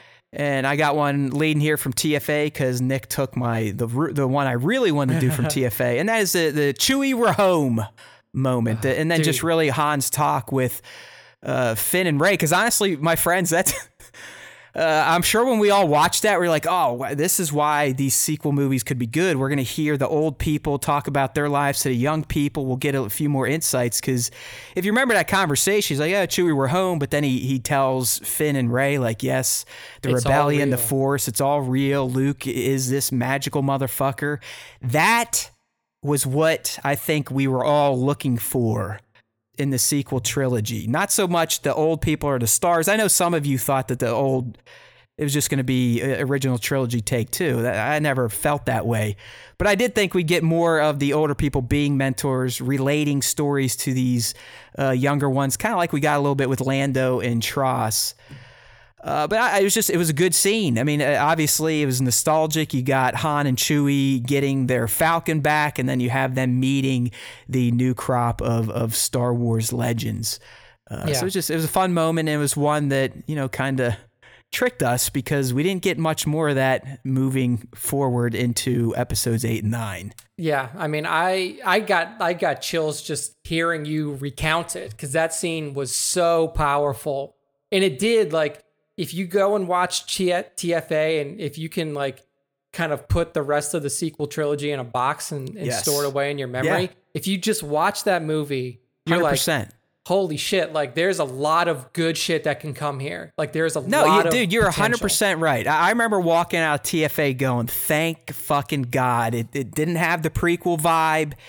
Yes, it felt like A New Hope, but is that a bad thing? And boy, have they lined stuff up to get into some very interesting narratives. And it just didn't go that way because they thought that it would be cool to hire 3 different artists who all have their own vision to create a trilogy where you have to have a shared narrative. It's odd, but yeah.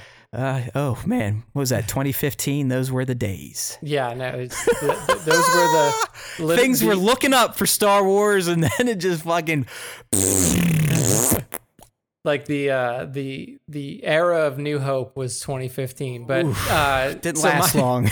Yeah, my first top good also from TFA. I like and top I have good. Top We're goods so from smart. every movie. Top good. Yeah, The top fuck good, is a top bad. good? Top good moment. Exactly. You fucking Star Wars time show with the Neanderthals. Yeah. But I have top goods from every movie. So I have one from TFA, TLJ. Hey, what's your top good, dude? Top good. So mine is first one is TFA, and it's the Rey lightsaber moment.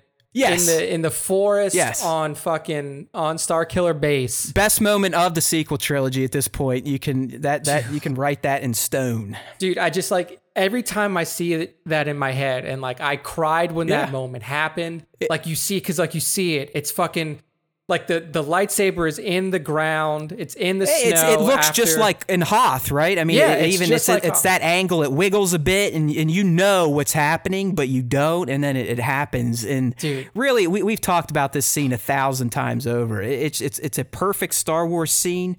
It's not the best scene. Remember, go check out our IG. I break down the Revenge or the Return of the Jedi fight between Luke and Dad. The great part where Luke channels the dark side, that is the best scene in all of Star Wars.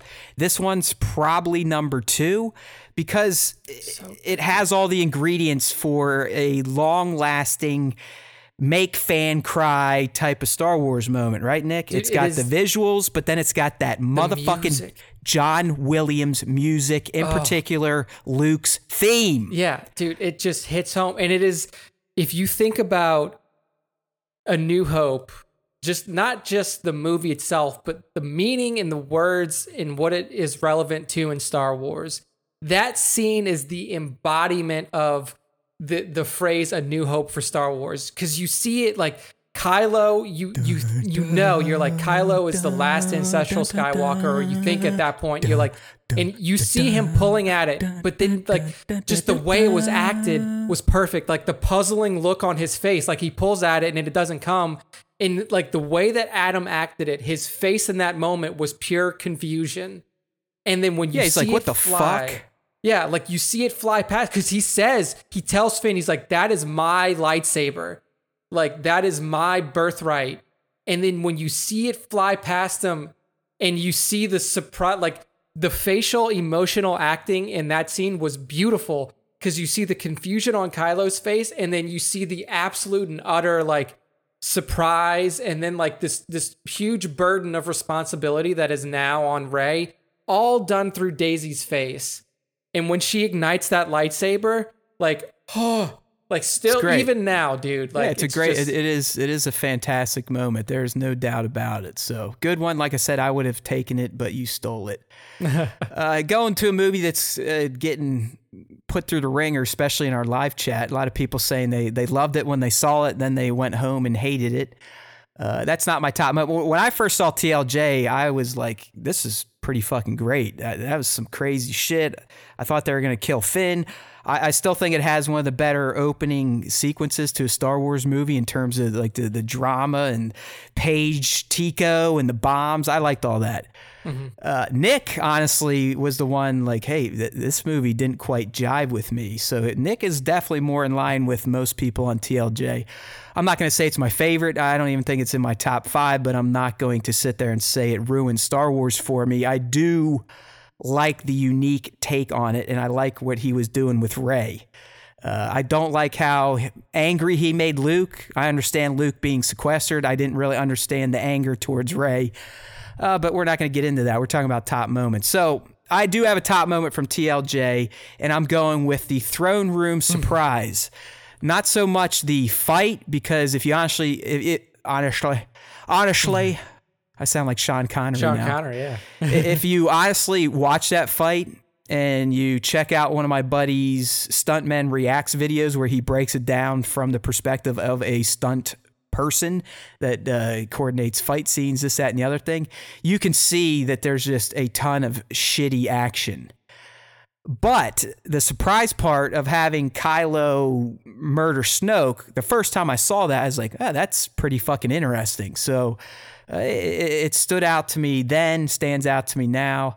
Unfortunately, again, we went back to Tross and kind of forgot about all that shit and just brought up the old big bad. So it didn't really matter in the end, but it was neat when you saw it the first time.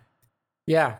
Yeah. I mean, it gives you like a clear villain. You're like, okay, like after the fight scene, when basically Kylo goes full bad, then you have like, you're like, okay, this is my clear villain for the next one. And, you know, that in the way that it was done, the way that Ryan did that in TLJ was so cool. Like the way that you basically have Snoke narrating his own death. Like, yeah, no, that's the moment I'm talking about. Not so much the fight. Really, the only cool thing about the fight is when Kylo, you know, eye fucks the guy with a lightsaber. Yeah, no.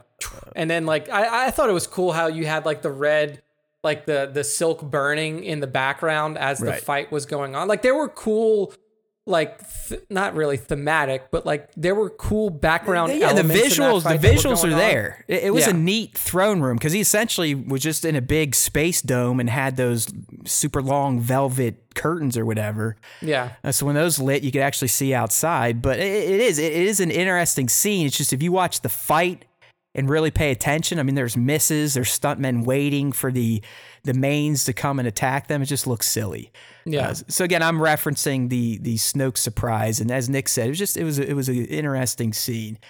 All right, man, what do you got next? So I'll stick with TLJ for my next one too, and I'll go with the TLJ opening fleet battle that you actually mentioned right before going into this.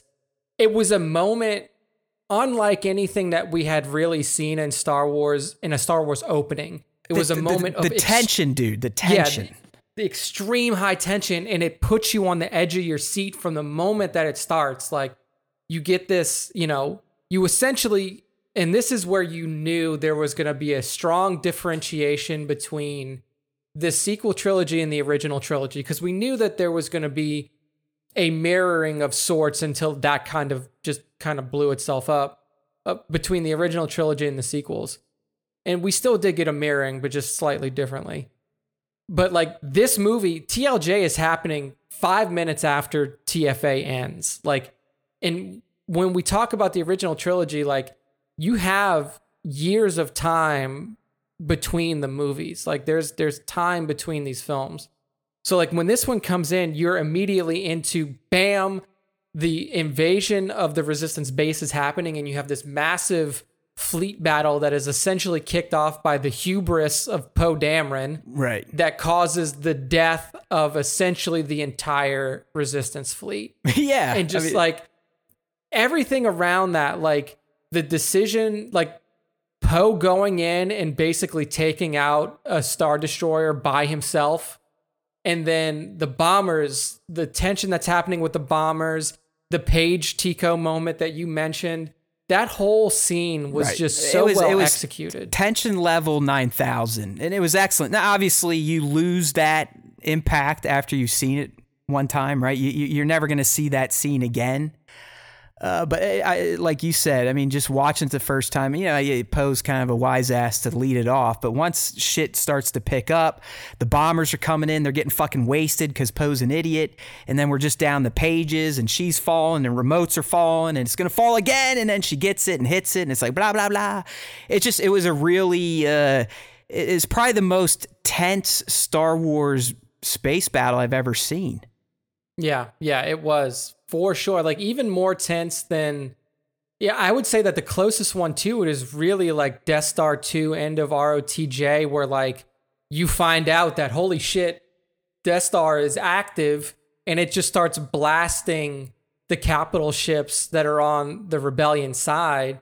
And then you realize like, this is a race against time. Like They need to get into the superstructure and blow it up before it obliterates the entire rebellion. So. And like, that's the closest one. And I really do think that opening fleet battle in terms of the tension and what's going on and the meaning of it after it's over was up there. It was really good well stuff. done. Good stuff. So there you go, TLJ. We gave you a few positives after we kicked your dick multiple times. Yeah. All right. My last top good is going to Tross.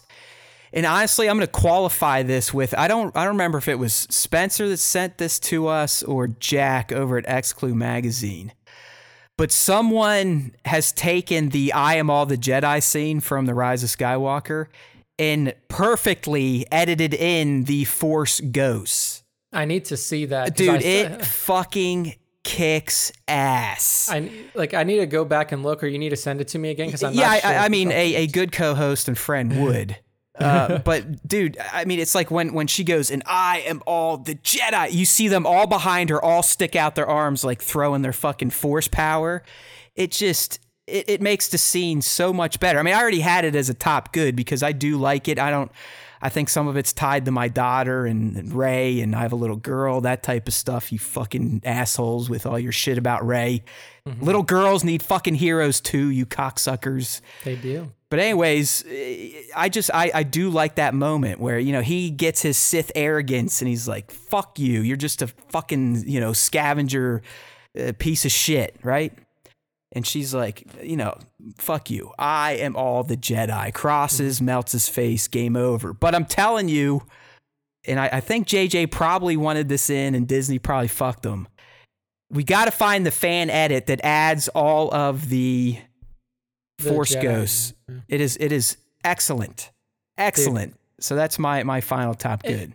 And just like on Rey really quick, and I know that like people have issues with her character and how she was a Palpatine and everything that kind of went down at the end of the movie.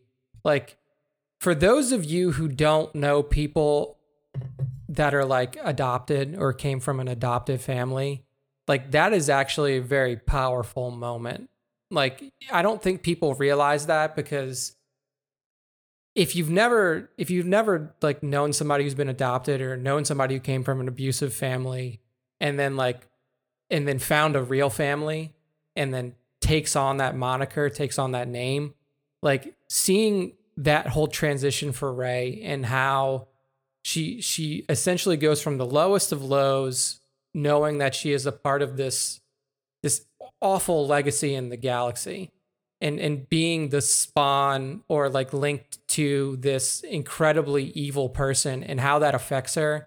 And then you see at the end of the movie that she takes on the Skywalker name and like that is her adopted family. Like, that is a very powerful moment for people who've gone through that, for people who know I could see people that. Who've gone through that. Like, but it's just lost because people don't see that scene and say like, oh man, for people who've gone through adoption or who were raised in abusive families and then found a real family, like they don't make that link. And I think that I wouldn't at all, powerful. because I'm still sitting here going, I don't like Rey Palpatine or Rey Skywalker. I just liked Rey. But I get what you're saying. I mean, you're making a very valid humanitarian point here. But we're also talking to a bunch of animals in the chat. Like they're over here like, fuck Rey. I would make my daughter like Ahsoka or Leia. Like they just don't understand it. Clearly not parents yet. So that's I'll let them go on that one. It's fine. But it's fine, you angry motherfuckers. So my final top moment from so that wasn't my top moment. I just wanted to give you a piece on Rey because we were talking about that at the end. My final top moment was from TROS 2. It's when the fleet comes in, like I've talked about this moment multiple times. It's one of my favorite moments in the entire sequel trilogy and in a lot of the Star Wars movies. So you're sitting there and you're seeing like the initial Resistance fleet comes in and they're battling all of these Star Destroyers on Exegol, and like shit just goes bad. Like there's no way that they can take out, even with a perfectly executed plan, the odds were against the Resistance fleet to start. And then when the battle starts to turn bad, like when you're caught up in this movie, like your mind just forgets that the good people can't lose. Like when you're watching a movie that you enjoy, you have this cognitive dissonance where it's like, oh my God, the heroes could lose this. And like you have that moment where Poe's sitting in his X-Wing and he's resigned to defeat. He's sitting there and he's like, we gave it our best shot, but it's over. Like we can't win. Like there's not enough of us. And then you hear Lando come over the radio, and like the way that JJ filmed it's again, Nick, though, what is the key ingredient for that scene and why it hits? It's the emotion. It's the music. It's like, John fucking Williams. I'm telling you. Dude. None of us would like Star Wars the way we like Star Wars without John Williams. I mean, I'm talking, we don't even need George Lucas. John Williams is the guy that has kind of woven in the emotional memories we get. Because at least for me, in Star Wars, the stuff that gets me every time, gets me misty-eyed, is the music. Yeah. Yes, it ties to a scene. Yes, as Nick's saying, when you hear Lando over the radio and you see the fleet, that kind of adds to it. But it's it's when it kicks into a familiar sounding theme from Star Wars, from when it all began, the original trilogy. I mean, those are the themes that have stuck with all of us. There's great prequel themes too. I like a few of the sequel themes, but it's those OT themes that, I mean, I'm like a Pavlov dog. All right? If I hear that shit and I'm in the right frame of mind, and I'm looking at something or thinking about something, see you later. Oh yeah, dude. I mean, it was just, that scene was perfectly executed. And like I said, like that's one of the scenes that gets me to tears every time. Like, even though I know it's kind of the fifth time I saw it in the theaters, the fifth time when I saw it with Taylor in the theaters, like I still cried. It still hit, like, and I knew it was coming. And like we're getting to it, and I'm like in my head, I'm like, I know it's coming. I know it's coming. I know it's coming. And it happens, and boom, I still well up with tears in that moment, just because, like you mentioned, it's the perfect execution of the emotion from the people who are in the scene, and then that music comes in, and then that's it. It's over for me. So yeah, that is my last top good. That's the top good and top bad from the sequel trilogy. And we've said it multiple times. We said it multiple times before we even got to this segment. Like, it's not perfect. It's not perfect in any way. And it could have, like, there are very easy ways to make that sequel trilogy better. But there are two movies that I can watch in that sequel trilogy that pull emotion out of me. Like the prequels did not, like other movies that are not related to Star Wars cannot. And that's how I know that I enjoy a Star Wars movie, is if you can elicit emotion from me by just, me watching a scene or me watching a movie, I know that it's something that I enjoy. Yeah, no, you're right. I mean, honestly, TLJ gave me two of those scenes, but only on the first viewing. It was the tension we just talked about at the opening battle, and then Finn's chicken game, right? Yeah. But after you see it, it loses all the impact. Where some of the scenes we're talking about will never lose it, like Rain Saber. Lots of, for me, Return of the Jedi, when Luke comes out from under the steps and starts beating the shit out of his dad. So I'm trying to think the prequels. I don't think I have a single scene that I can say that gets me a little worked up. I really don't think there's a single one. Yeah, I mean it's difficult. I mean, like I will say that the maybe scene, Duel of the Fates, and it's more of like I get hyped, like we're about to see a badass fight. But I will say that the one scene that I think that was done well by Hayden in 3 was right before they fight on Mustafar, where he's pacing and you can just see that he's angry and he's ready to go and he's just fucking yelling at Obi and he's like, "This is all your fault. Like, I'm doing everything that I can to save the Republic." Like that scene where he's kind of that conversation where Obi is cool and collected. He's like, "I know what I got to do." And Anakin's just hot and he's pacing and he's just unhinged. I feel like that's a pretty good scene right before they start fighting. And like emotionally, you're like, it's not going to go well for you here. Like it doesn't like pull like emotion like it does in other movies for me, but it's like one of those scenes where it's like, shit's about to go down and like, what's coming up. Right. And I just think that that's a really it's one of the few scenes in, the prequel trilogy that I think is just well acted all around.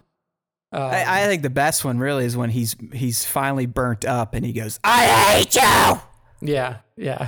That's about it. No, honestly, him in the Lars Homestead when he's talking about the Sand People murder, as I've said 1,000 times, that's the Anakin I wanted to see a lot more of in the prequels. So, all right, so turn it to the Peanut Gallery real quick. They've been going up and down all over the place. They're getting mad. Papa does have a 9-year-old girl, so sorry about that. Liam, we know you're young. You're probably too young to even be listening to this show because of my mouth, so don't get us arrested. Apollo Ape has a 5-year-old animal. That's good. But no, Papa said one day he needs to come on the show for a friendly debate. I said, hey, the mics are always open, my friends. We were doing an interview circuit for a while, but we are the Star Wars Time show, so we just fucking quit. But yeah, anyone wants to come in on talk with us, we are here. Nick's not going anywhere, right? No, yeah. I mean, we're available. We are here. We're not here to fight motherfuckers. We just point out idiocy, right? Or yeah. I do. I respect people's opinions until they're stupid. Okay. And it's just like, you guys know all of our opinions. We've stated all of our opinions on the show multiple times. And it's not I like to tweak titties too, so sorry. Yeah.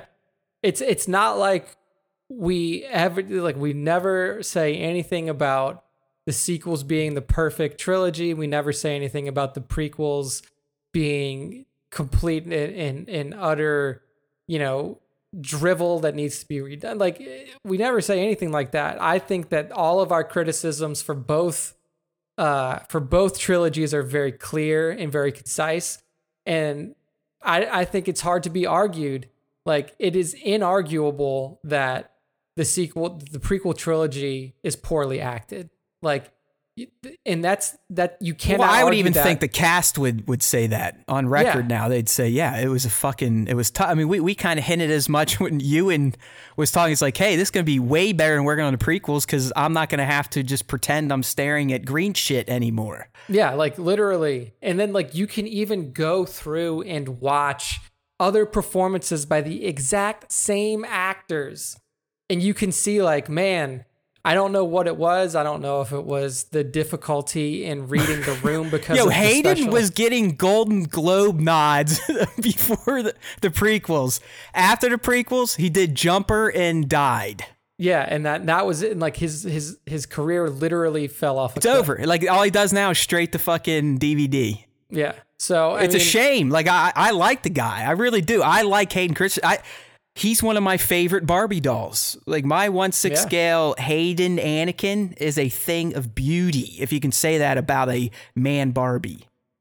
And I mean, like, if your arguments are going to be like, oh, well, they have plot armor, or, well, nothing bad can ever happen to this character because Disney doesn't want it. Like, if your arguments are going to be Disney this, plot armor that, then those aren't real arguments because you're not putting any substance behind it. All you're saying is I'm all up for like real debates, not just the knuckle dragger easy stuff, like the low hanging fruit. You know, Kathleen. Okay, well, what does that mean? It's like, well, like say it like me. Do I think Kathleen has failed? Yes. Is it because she's a woman? No. It's because she was allowed to make really stupid decisions and people weren't checking it or whatever.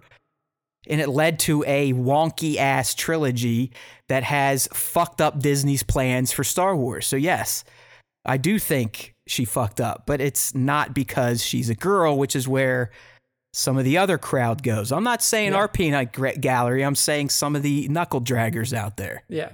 And I mean, like in terms of plot armor and in terms of all of this other stuff that people bring up, every main character let's just all remember that we are talking about science fiction and we are throwing out opinions. Nothing we're really saying is factual, right? Like when I say I like this scene, it's not a fact. It is an opinion. Yeah. But we live in a world now where those don't even exist anymore. People have their own facts contrary to real ones. So that's all we're saying. We're all about, like, I think people think we're crazy here. Triple P's not going to get Ben Shapiro. Who likes Ben Shapiro in this chat?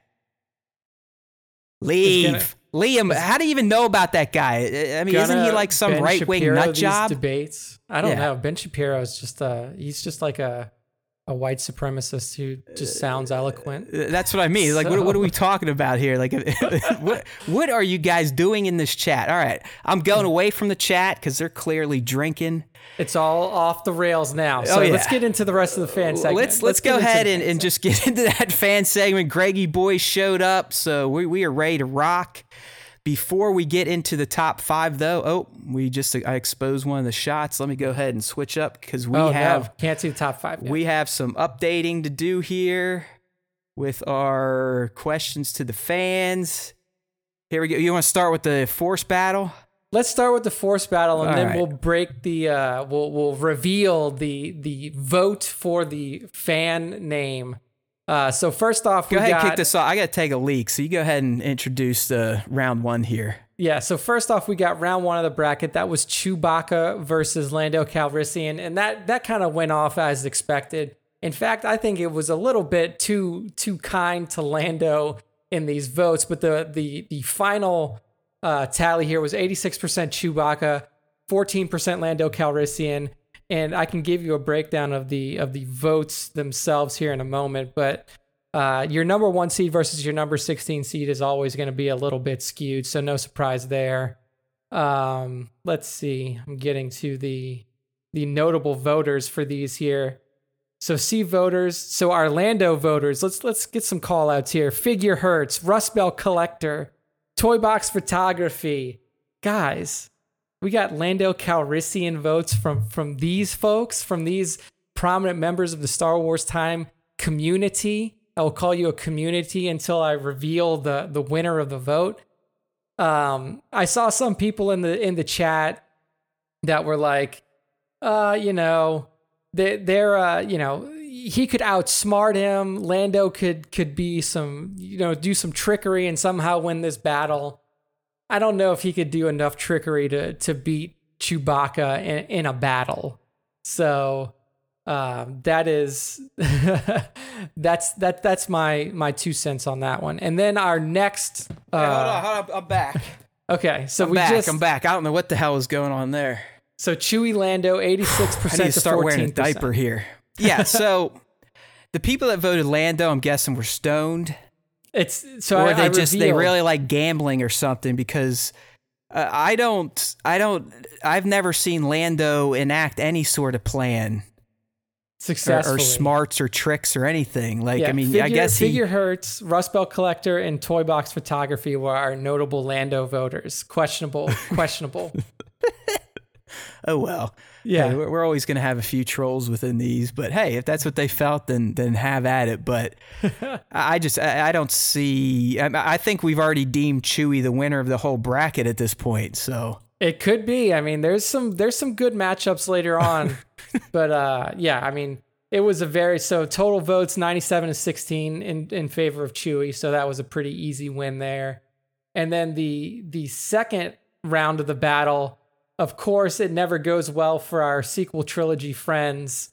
It was Boba Fett versus Finn, and it was a 93% to 7% vote for Boba, 160 votes to 12 for Finn.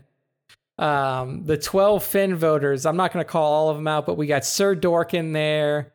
We got Scion. We got Action Figure Snaps. Yeah. And, you know, that's our prominent Figure Hertz.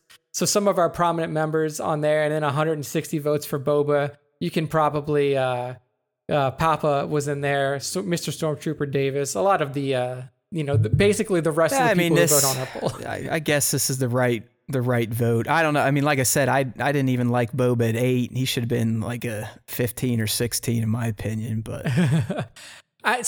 To me, I think that this fight's actually closer than what you would probably see in the vote because I mean, the one guy has the fucking Force.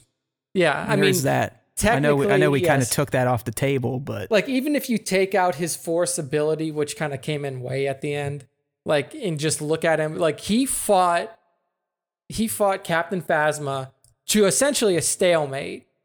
And Captain Phasma is a trained First Order officer who, you know, is known for brutality. So, like, he fought her to a stalemate. He fought Kylo Ren, even though he was in a disabled state at that time after taking that shot from Chewie, right in his fucking gut.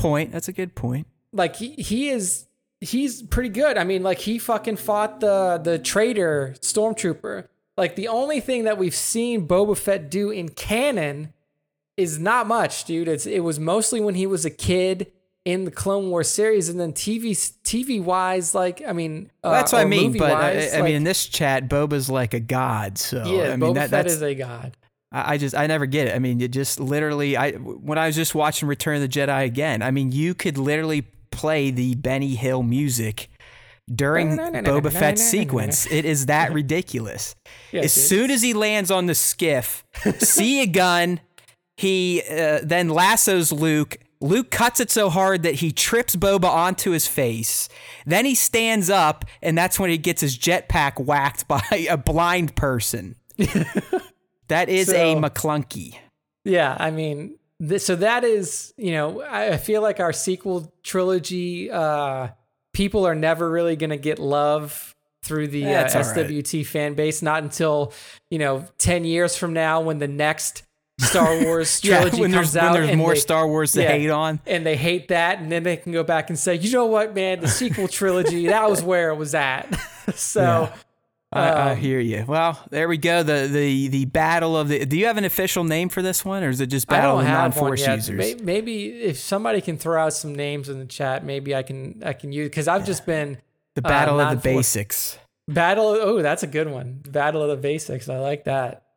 All right. So what do we got? Are you going to release 2 more battles this week? Then two more, at least 2 more. I may do more. So more battles coming this week. We're going to work through the bracket just like we did the last one.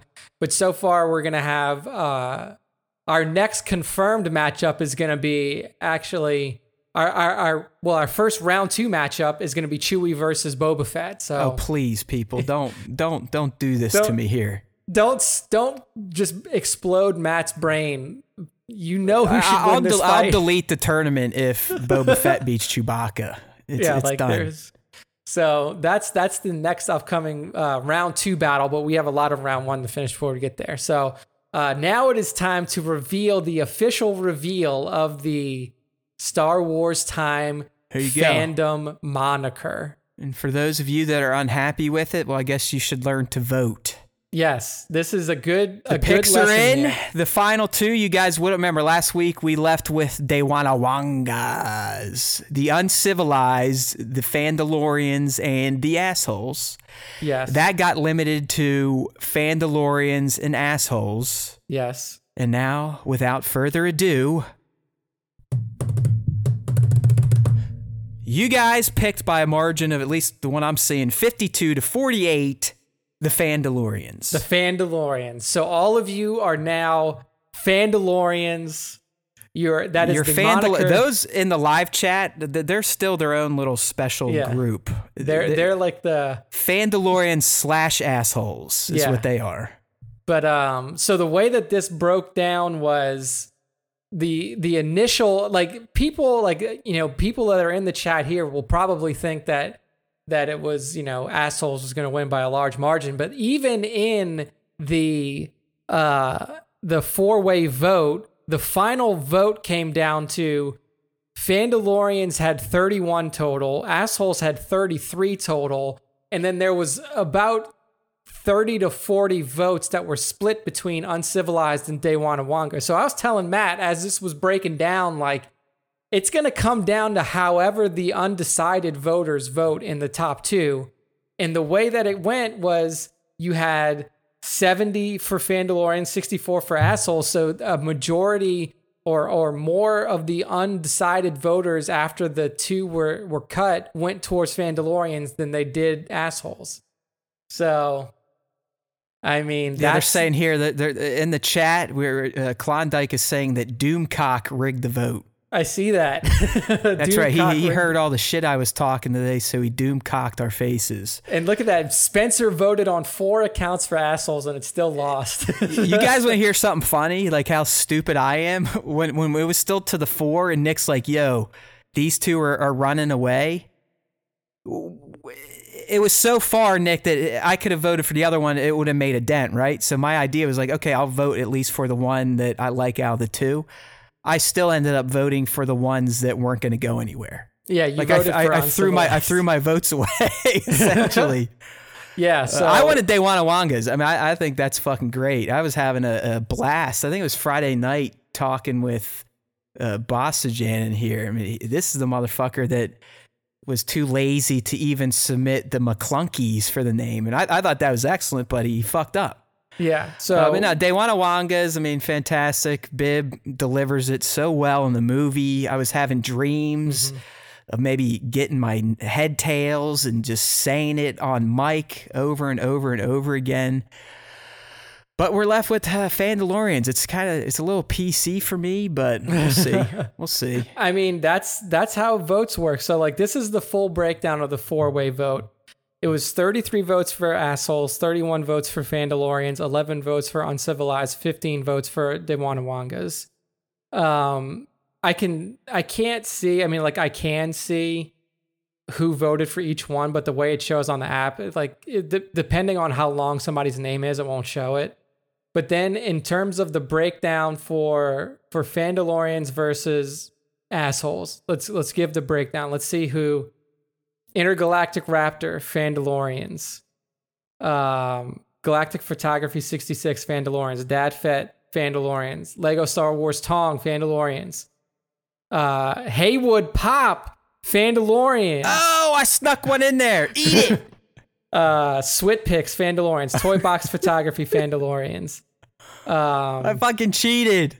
Corona 4, Fandalorians. It was a mail-in ballot, Nick, it's illegal. Delete it, right? Because mail-in voting is illegal.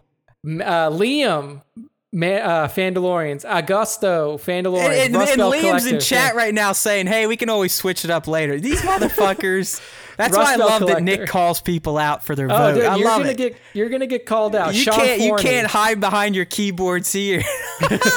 Sean Forney, Fandalorians, Russ Bell, Fandalorians. So, like, those are some of our notable Fandalorian voters, plus a bunch of other people who probably listen on the podcast. I don't want to call out. I'm just calling out people who are vocal in our chat and our comments as the voters. People who voted for assholes. Let's see. I'm gonna scroll through assholes and see if all of the assholes in the chat actually voted. Well, Asshole anyone so in this far. chat by default is an asshole. So we already Action know it's figure not true snaps. because Liam voted for Fandalorians. Yeah. Action figure snaps voted for assholes. Nico Tronus assholes. The Sith Lord of Lego assholes. Kingdom of Weird assholes. Let's see. Where's Greg? Greg had all his songs. ASSHOLE. I'm an asshole. Right? I mean, we're Griandra getting hit with so assholes. much propaganda this weekend. So here we go. Klondike, his vote was in. Sir Dork voted for assholes. Hey, Optimus they want to know Prime. your vote, Nick. Would you vote? I Or didn't vote. I didn't what vote would on- you have voted? What would I have voted? I would have voted for Fandalorians. Drew Toys, Spencer, and then I could see fucking Spencer's other account here. He's got Baron's got burner accounts for our Yeah. stupid votes. I like Wild Wing was assholes. Star Wars Toy 73, and then Greg is in here too. Cryo, Matt Jessup, Captain Ordo, Tones. Fucking Papa didn't even vote. So there we go. That's the breakdown. So it. Right now, I'm just- Papa, at this very moment, I guarantee you, has that snow speeder out, and he's probably weathering it and getting it ready to go out into his trench diorama. yeah, I can mean, feel it. Like I have a feeling the Force is giving it to me right now. Papa is gonna have something with the snow speeder by this Friday. I can't wait to see it too, because I can only imagine how that shit's gonna be. Looking in his trench and his awesome little backyard setup. So I'm looking forward to it. But that's it, guys. It's Fandalorians. And look, I like it because you can shorten it. You could say Fandos. I like the Fandos, honestly. I Yeah. can get behind Fandos. So, but that's how voting works, people. For the young crowd out there, Liam, I don't know if you're old enough to vote. No That's way, how man. voting works. When you go out and you vote and somebody wins all the votes, well, not in America because they got the electoral college. Yeah, there is no. You know what? I'm going to institute the SWTS EC, and I'm giving all of the EC's votes to Dewanawangas. So fuck everybody. you lose all your votes. I just electoral colleged your asses. Yeah, so the Electoral College has now said that we're the Daewon Wongs. But so Liam's not even old enough to vote yet. But that's how it works, people. Yeah, he can't vote. You got to come out, come to the polls, and then that's it. So Fandalorians is the winner. Maybe eventually we'll have to see. Don't worry. There's a good chance that I'm still going to call most of you assholes. I mean, that's just because that's what you are. You're just assholes. Yeah, so I mean, if you want me to keep calling you that, have at it. But it's the Fandos. But we'll see. I mean, we'll see if we can somehow incorporate Fandalorians into some of the things we do in the future. Yeah, we like, had the Fando round table. We get on here and start flinging poo at each other about our differences of opinions in Star Wars movies. oh man. First guess, Papa Palpatine. But I will say, I mean, Bastian's out here saying this is as rigged as the 2016 election. You saw who rigged it. Spencer voted 4 times for one for the loser. So that's the rigging right there. Hey, Bastian, just fucking submit the proper name next time, right? Yeah, if you would have put I'm pretty sure McClunky's in McClunky's there. would at least made it to the Final Four. It definitely would have. So You motherfuckers. what are the states in the SWTS nation or the SWTS country? I unfortunately have to live in Ohio, which is one of Yeah. the shittiest states in the union. Just Well, it's if we're- boring, blah, and bleh. It's just Farm Belt Midwest. Blah. If we're going by where we actually live, I live in Texas. But if this is our own country that we're building, we can start to name the states whatever we want to. Exactly. So, hey man, that's how it breaks down. Fandalorians, The maybe United States of Fandaloria. yeah, like maybe what we'll do is once we if we eventually do get our merch machine up and running, we can have like a T-shirt that'll have like SWTS on the front. I voted assholes. Yeah. Yeah. Like what we'll do is we'll put Fandalorians in big letters on the back, but like right here on the sleeve in tiny letters, Right. we'll put assholes. I'm a for true asshole. all of those out there who are Yeah. really I'm a true asshole like that. yeah. But I do like Fandalorians. I like Fandos. There's a lot of fun. I you can wasn't have with thinking the that name. way. Fandos has grown on me more than Fandalorians, but I like it. So and then we can say that we are a clan of many. You There know. you go. There you We go. are a clan of many, just like how Mando and the baby are a clan of 2. we are a clan of many, and we hope that our clan continues to grow. So appreciate everybody going out and voting on the polls, on the names. They have a hashtag for themselves. Hashtag assholes for life. There we go. Hey, Greg, Nick's not allowed to promise gear anymore. I took him to the woodshed on that because of you. Because of people like you, Nick's no longer allowed to promise milestones. That's it. See, that's it. All of you guys have now made it to where, I'm literally at this point, I am dragging my feet just because of all you idiots. So keep at it. Keep the hat chats going, or the hat chants. It's just going to take longer and longer. I was going to say, every time a hat message comes through to us, it just takes I mean, at this point, that's just going to be our new running thing, is that we're supposedly going to get hats when we're at 5,000. So when we hit 10,000 and still don't have hats, it'll be legendary at that point. Like, it'll be a fan legend that they can tell the new fans. I can remember back at 5,000 when we thought we were getting hats. What I didn't say is that I meant 5,000 on YouTube, and we're not even close. We only got like 1,100 on YouTube. So yeah, there you go. He didn't mean Instagram. Damn it, he said YouTube. Yeah, go back and listen to the tape. Yeah, if we got 5,000 on YouTube within like a month, I would make the hats myself. Yeah. Literally, I would harvest the cotton, I would stitch it, I'd sew it, everything. I'd be happy though if once we do get the hats up and going, if we could get like Fandos or like Fandalorians and little letters right on the side, I think that would be pretty cool.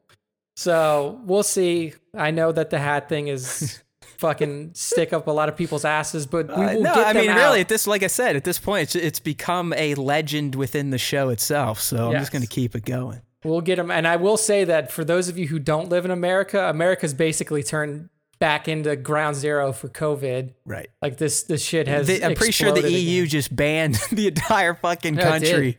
Like you can't even, and that's another unfortunate thing, is that Taylor's parents live in Italy, and like she was planning to go back at a certain time, but Italy has literally closed its borders to Americans. I remember at one point in time, Italy was the big clusterfuck, and then we wanted to play, and we're like, we did it. We're number one again, making America great.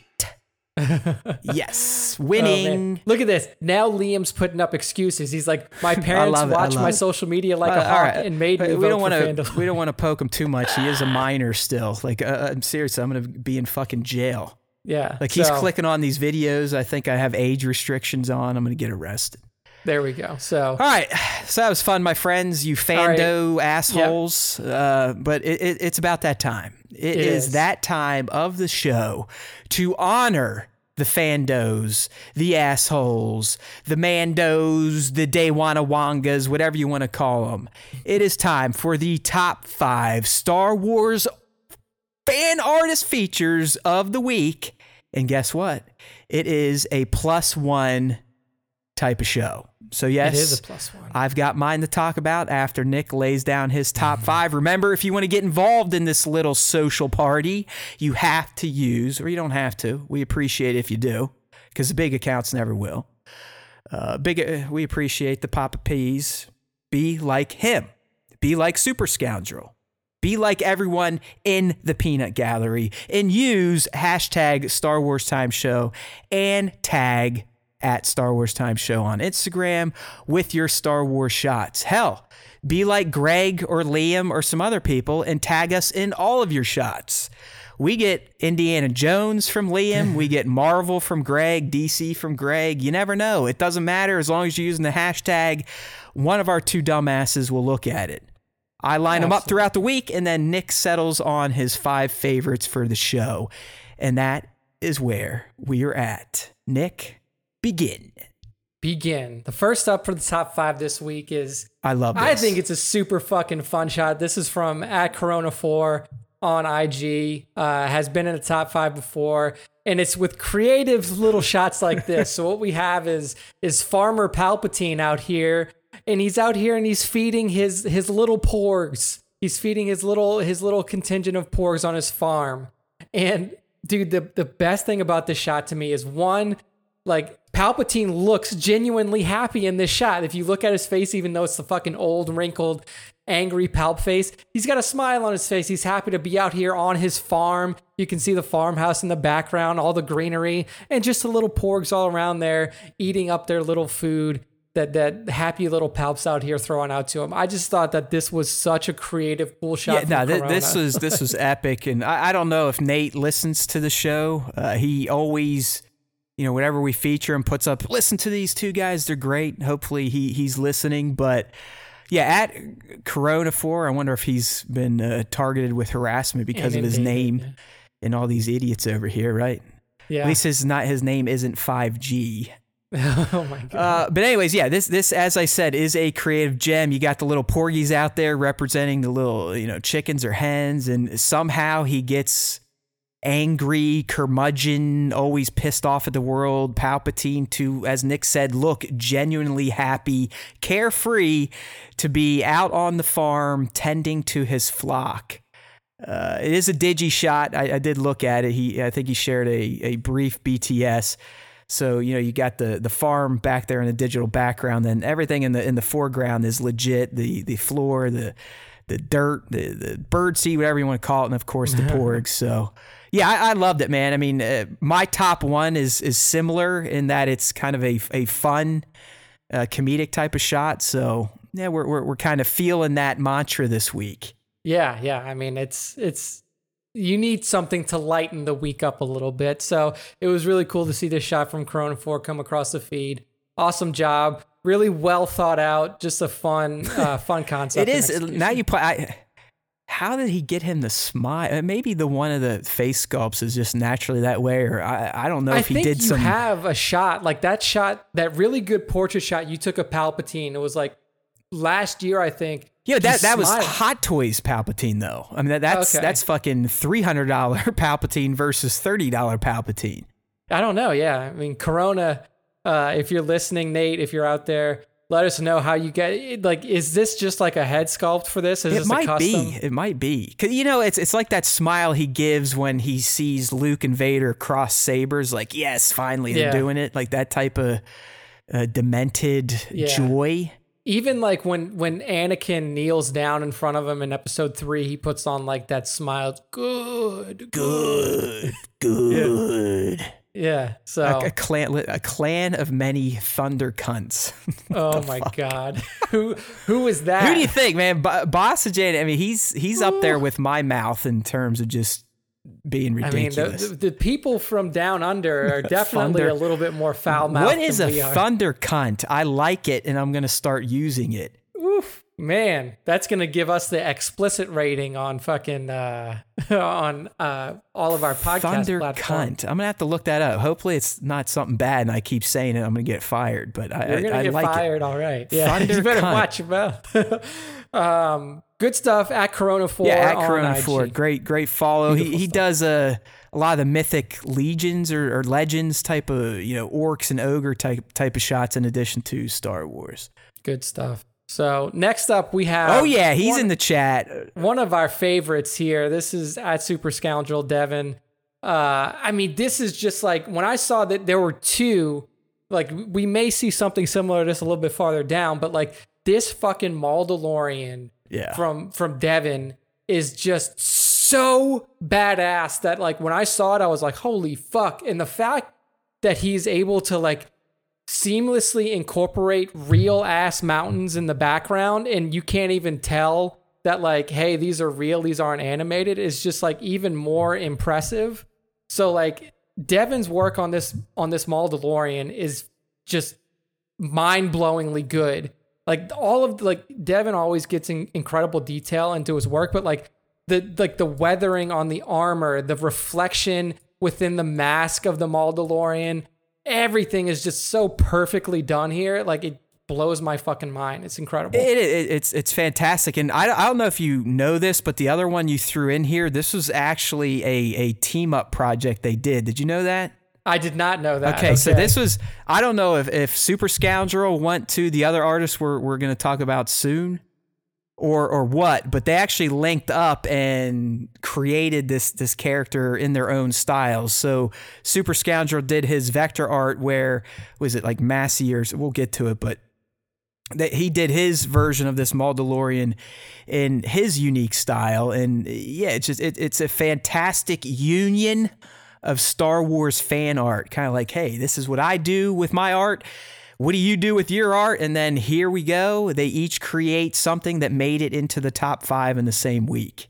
Yeah, dude, it's an incredible, like, not knowing that they were both linked is really cool, because I just saw both of them and I was like, damn, dude, like, we got Super Scoundrel essentially exposed me and now you to another artist that we're going to follow, and hopefully he tags. I don't know if we can get Devin to beat him up and give him a black eye to remind him to tag all the time, so I don't get on here and whine like a little baby. But yeah, it was a team up project, and I think it turned out A-okay. You gotta love Devin's the vector art style, the shine it always has, and like I said, it feels like it should be printed on metal. Yeah, I know, right? It's just so fucking cool. So at super_scoundrel on Instagram, if you guys aren't following him by now and you've been listening to this show for any amount of time, shame on you. If you're new to the show, it's another account where he shares stuff and it's always featureable. So sometimes it's a Sophie's choice. Sometimes it's all right, I'm going to put it in the feature folder and we'll get to it down the road. Speaking of which, my friends, the feature folder is getting out of control. It's about 150 right now. There we go. I'm still only doing 12 features a day. I don't know if I have it in me to feature more, because actually... Yeah, I don't know if we should go over that amount. It's just, dude, I mean, it literally eats up an hour of my day. It's fine. I'm looking at badass Star Wars fan art, but it's still time. I've got a little kid. I've got a job, this, that, and the other thing. It's just, It's existing Star Wars time fans that keep using the tag and are getting better at the hobby, but there's also, you can tell, new people that are either getting exposed through people like Super Scoundrel, those that throw us up in their stories saying, hey, idiots, use this tag. It's getting nuts. So keep on tagging my friends. Trust me. I would say everyone in our live chat right now probably has a shot in the feature folder that is being queued up to be shared at some point. If you really want my process, I go through the new tags and hashtags first. I will grab a link of either a brand new account or from an account that I haven't seen before, or if the shot is just ridiculous, that one is getting featured first. From there, I then go back to the feature folder and I start with the most recent shot. I'll release 5 of the most recent, as in the oldest in terms of date. Then from there, I just start scrolling through like it's a fucking, close my eyes and stick a hand on a square. That's who goes next. So there really is no formula outside of, if I see it initially and it blows my socks off, it may get shared right away. Otherwise, it's going into the feature folder, and you're either going to get shared chronologically in reverse order, or through the random, I'm just going to pick a square and feature it type of setup. So there you go. Yeah. That's the magic. That's the whole process, and you know it. And then, like, it's hard. Like, I know I say it all the time, but it's hard to pick 5. I mean, Matt's sharing 12 shots a day, and he's doing it 7 days a week. So do your math there. What is that? That's 84 shots or something like that. I dedicate a good part of my week to you motherfuckers. Yeah. On top of the show day, yeah, we're live on the show for 2 or 3 hours, but that doesn't account for the hour or so of prepping our shitty material, this, that, and the other thing. So I love Star Wars. I love you fans. Now just show it to me in return. Lots of it. Tell me I'm special. Tell me I'm going to be as popular as a Doomcock one day. Thank you. Oh, yeah. We can only hope to be. I want to reach the heights of Doomcock now that I've found out about him. My goal is to be Doomcock 2, the sequel. Yeah. The ruler, the eventual ruler of the universe, not just the world. So. Exactly. Lord all Doomcock. Right. I will be Lord Doomcock. Anyways, back to the real artist at Super Scoundrel. Keep it up, buddy. Yes, I have your shore troopers in the queue. Beautiful. Next up, we got an absolutely awesome shot by Switpix at Switpix on Instagram. And really what's cool about this shot is not only is it a great shot of General Kenobi flanked by some of the more notable clones, but it's just like, it's so colorful. And when you think of clones in your head, if you're not too familiar with like the Clone Wars TV series or anything like that, then like you don't think of them as a colorful bunch of people. Like you're like clones that wear white armor and that's about it. They're very uniform and straightforward. But if you look at all of the different colors for all of the different units and all the different types of clone troopers that are shown here in Switpix's shot, it really like puts into perspective how unique each one of these soldiers are. And that was the whole beauty of the Clone Wars, is like you took what was essentially thought of as a mindless group of drones with stormtroopers and with the Phase 1 clones from the movies, and they gave them personalities in a way that you would have never imagined before. And I think that with this simple shot, Switpix is really able to give you an appreciation for all the different types of troopers that they are in the prequel. Yeah, I mean, universe. dude, just in terms of staging, I don't know if he has all these or if he is doing some layering here. But even if he did layer, I mean, look at the effort that would have went into setting up this shot. Mm-hmm. Let's say he did have all these fucking clones. Getting these dickheads to stand up right next to each other is not easy. It is not fucking easy. And even layering them, because he'd have to plan it. All right, I'm going to put the yellow one here, take a shot, and then move the yellow one this way and take a shot, and repeat for blue, green, red, so on and so forth. So the setup to this shot is insane. And I believe he's reusing a Dio he built out of Space Walls to recreate the bounty hunter scene from Empire. Mm-hmm. So he actually has like that little pit area that allows for the other clones to be on a lower level than the plane that Obi and the commanders are on. Yep. It really is. It's just the setup to me is the most impressive. This is one that, no, like for me, patience, no way. Could you imagine like the story I told last week? Like if I had this all set up finally, it was lit the way I want, I had it in the viewfinder of my camera, and then either a cat or one of the figures falls over and dominoes the entire fucking thing. Oh, dude, you wouldn't have just like punched I'd the be hole dead. in your dead. That one would have been the stroke. Yeah, that would have been the stroke that finally does me in. Yeah, I mean, yeah, the level of effort put into this setup is impressive. And I mean, just even like the posing on Kenobi is so good. Like his head tilted down, like surveying the troops, the helmet under his arm, like the way that he's got his left arm kind of cocked up on his hip. I mean, it's just an all around excellent job of the setup, of the execution of the shot. It's just really well done. At Switpix on Instagram, 2 T's on Swit. So yeah, beautiful job. Well done, sir. Next up is the follow-up shot, is the follow-up piece of art from Devin's that we showed up first. And this is at Masso Art on Instagram, MASSOART, first time in the top 5. So this was the team up between the two. I don't know if they're like, yo, let's just fucking pick a Mandalorian and you riff and I riff, or if Masso saw Devin's and then came up with his take. Either way, it's fucking badass. I mean, this guy's got a red lightsaber and the dark saber. This looks like something that would be like the art style of the Gennady Clone Wars. Like if you think back like to the Gennady art style, I see this and I'm like, man, this could really kind of fit in with that Gennady Tartakovsky art style from the old Clone Wars.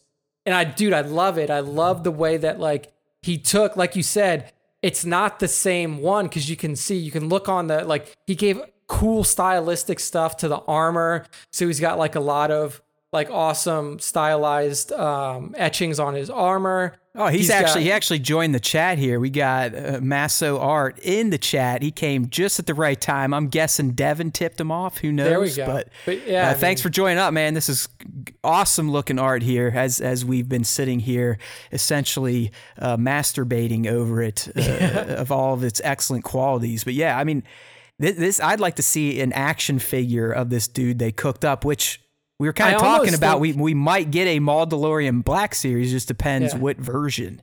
Yeah, I almost think that this is Masso's take on what Maul's DeLorean armor would look like, because he's whipping Maul's saber. Like his saber that he's got in the back is the Maul hilt style. And he's got the dark saber like you mentioned. So I feel like this is Masso saying, like, if we ever saw Maul in his Maul DeLorean armor, this is what it would be. That's even better. I think you're dead right. I don't know. I mean, they're on a little bit of delay. Maybe he'll chime in, but you may be spot on, or it's just, them making more of an homage to their leader. But either way, that detail on the armor, good pickup there, dude. That is fucking badass. Like, that matches like his Sith tattoos and everything. Oh too. Yeah, totally. I mean, so like that's where my mind goes again. Like, I'm not the artist. I don't know what the interpretation was. No, remember last week we decided on it. Like, if we can't think of the proper term, we just say he arted the shit out of it. Yeah, it fucking arted the hell out of this one. Both Devin and Masso really fucking. Well, I mean, hopefully they do a few more team ups. And again, Masso, keep keep tagging us, buddy. # Star Wars Time Show. Tag @ Star Wars Time Show on IG. We definitely want to see more of your Star Wars pieces. So in the chat says Masso says that we nailed it. That's exactly what he was going for. Right. It was Maul. Like, this is what Maul would be in his armor. So fucking excellent job. I mean, just so well executed. Yeah, that's face tattoo worthy. I would slap that on my face. I have multiple super scoundrels on my face at this point in time as well, and some on the back and maybe my tits. I can't remember. I've been placing super scoundrel art all over my body and my head for really since we ever found them. So yeah, I mean, Devin, what you need to do is get yourself on. Learn how to tattoo. Get yourself on Tattoo Alley at the next Star Wars Celebration. Easy. And then when we go, you can tattoo Matt with your own original artwork. So. Yeah, I'll be your guinea pig. It'll come out and be like all crooked lines and shit. Hey, man, look. You never know. But I'll have an original super scoundrel on the back or the face somewhere. There we go. So at Masso Art, MASSOART on Instagram. Beautiful work. Yes. Absolutely excellent job. Yes. So next up in our top 5, and this is going to be the last of the top 5 before we get to the Matt top 1, is a shot from Action Figure Showroom at actionfigure.showroom on Instagram. And it's a really cool kind of, quad shot. It's a gathering of the original trilogy crew. In the Hoth hallway, we see Luke, we see Leia, we see Han, we see Chewbacca in the background. I just thought it was a really cool shot that like puts all of our original trilogy favorites together in Hoth, in their Hoth gear. This is, Nick, I don't know if you know, this is actually a recreation of a promo image from late 70s, 80 itself of the cast. So this is like leading up to like the release of ESB. This was kind of like... I'll just go to his account because he actually tagged the picture next to it. Let me pull it up here so everyone can see. Here we go.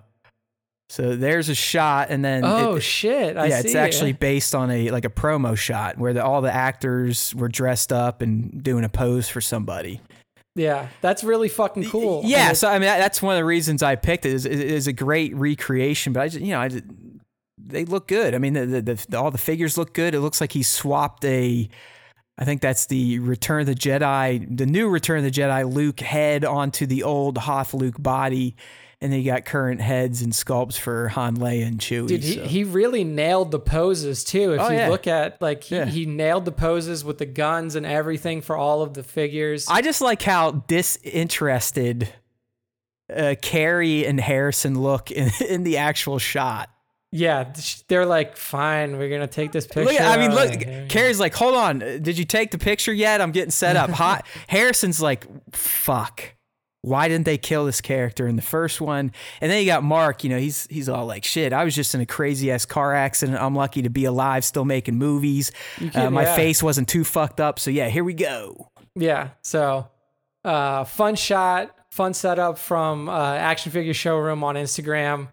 Well done, and that brings us out of the top 5 into Matt's top 1. So take it away, Matt. Yeah, my top 1 this week is a shot that a lot of you probably have seen. It's from my buddy Jason B. Michael. He's, again, someone that for some reason came to me over a year ago and asked for advice.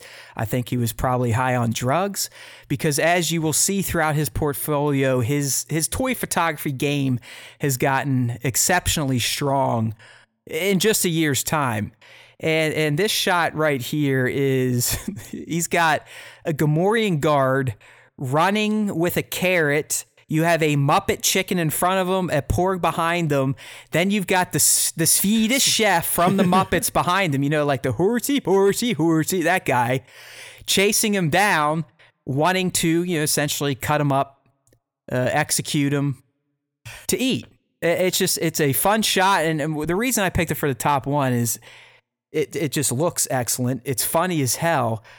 But Jason's had this shot lifted on so many other platforms at this point that I just wanted to once again give him the recognition for the idea.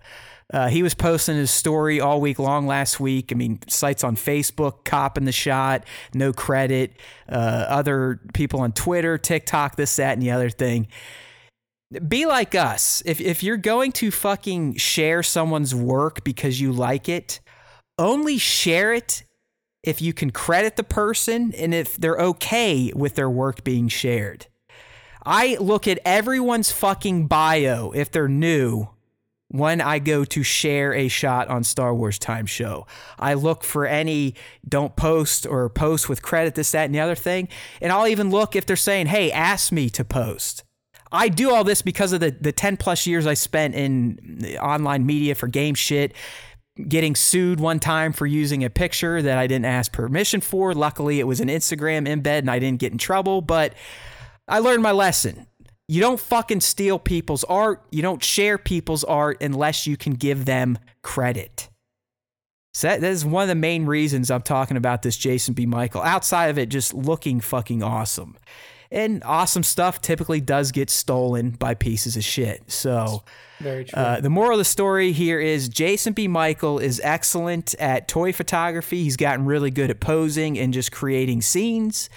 And point number 2 is there's a lot of fucking dickheads out there that don't quite understand art, how to share art, and how to provide proper credit or attribution. And the best part is, some of these people, when the artists go after them and say, hey, man, I'm glad you like it. Could you just credit it? The motherfuckers start yelling at the artists. And that's what really gets my balls in a bunch. It's like, really? You're going to steal the shit, not credit it. Then when the artist and his army of friends come to tell you that you suck, you're going to then blame it on the artist and say they're fucking stupid?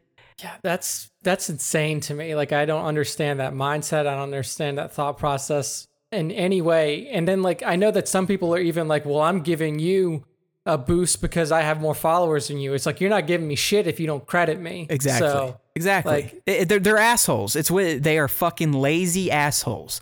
There's every single day I'm an explorer and I see shit and I'm like, that's badass, but it's some dickhead Instagram account sharing it, no credit. I know they didn't do it. If you look at their profile, I mean, their art, basically they can do every fucking style of art on the planet. So I know that they're just someone that's stealing shots and uploading them as their own. Yes, we feature shit on our account, but I believe we do it the right way. We credit. I mean, sometimes it's the first fucking thing you see. I don't even type like my own caption. I essentially say, hey, this shot looks great from this person. That's how you fucking do it. So Jason B. Michael, as we say here, we speak your name. We appreciate your art. And yes, I'm still planning on mailing my Gomez head up to Canada so you can make it better. I just got to get off my lazy ass and figure out how much it's going to cost. There we go. So, all right. So there you go. There's my top one. Don't be a douchebag. All right. That's all I can say. I'm going to leave you. I'm going to leave everyone with that. Don't be a douchebag in life. That's a good life lesson. Yeah. Don't be a douchebag. So that's the end of the top 5. That's the end of the top 1. And that's the end of the show, everybody. Yeah, and that brings us to the dance. That's right. It's dance time. We're getting some other people in here in the chat and talking about stolen work. We get it. We've all probably had something stolen. But it's time. I'm flapping my wings. You see me going, Nick? I'm taking off because it is time for the Star Wars Time Show dance. And that dance means all of you need to get your happy asses over to StarWarsTime.net right now. Right now. Do it. Give us some cheap clicks. We need it. And while you're there, click on all of our shitty ads that Google puts on there. Just kidding. We make zero money from this endeavor. We actually lose money. I can confirm that. I operate in the red running Star Wars Time Show. which just confirms I'm an asshole, but an asshole that you should listen to with my partner, asshole, Nick. And you can do that by going to StarWarsTime.net. Get yourself subscribed to the podcast platform of your choice, either hitting the link in the top right or using the handy dandy sidebar on your right. With all the platforms, you see them. They're there. They want you. Spotify wants you. Pandora wants you. iHeart wants you.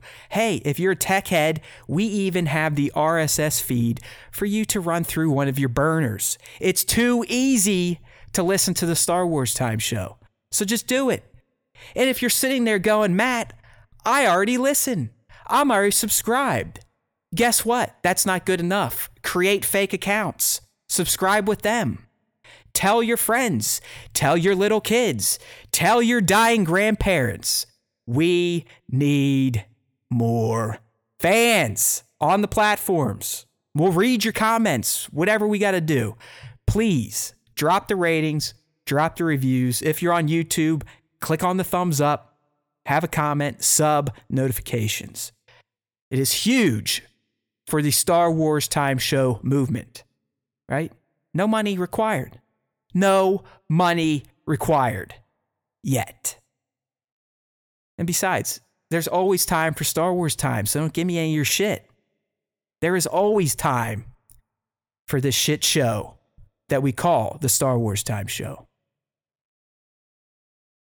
And don't forget, if you listen to the Star Wars Time Show, the Force will be with you always.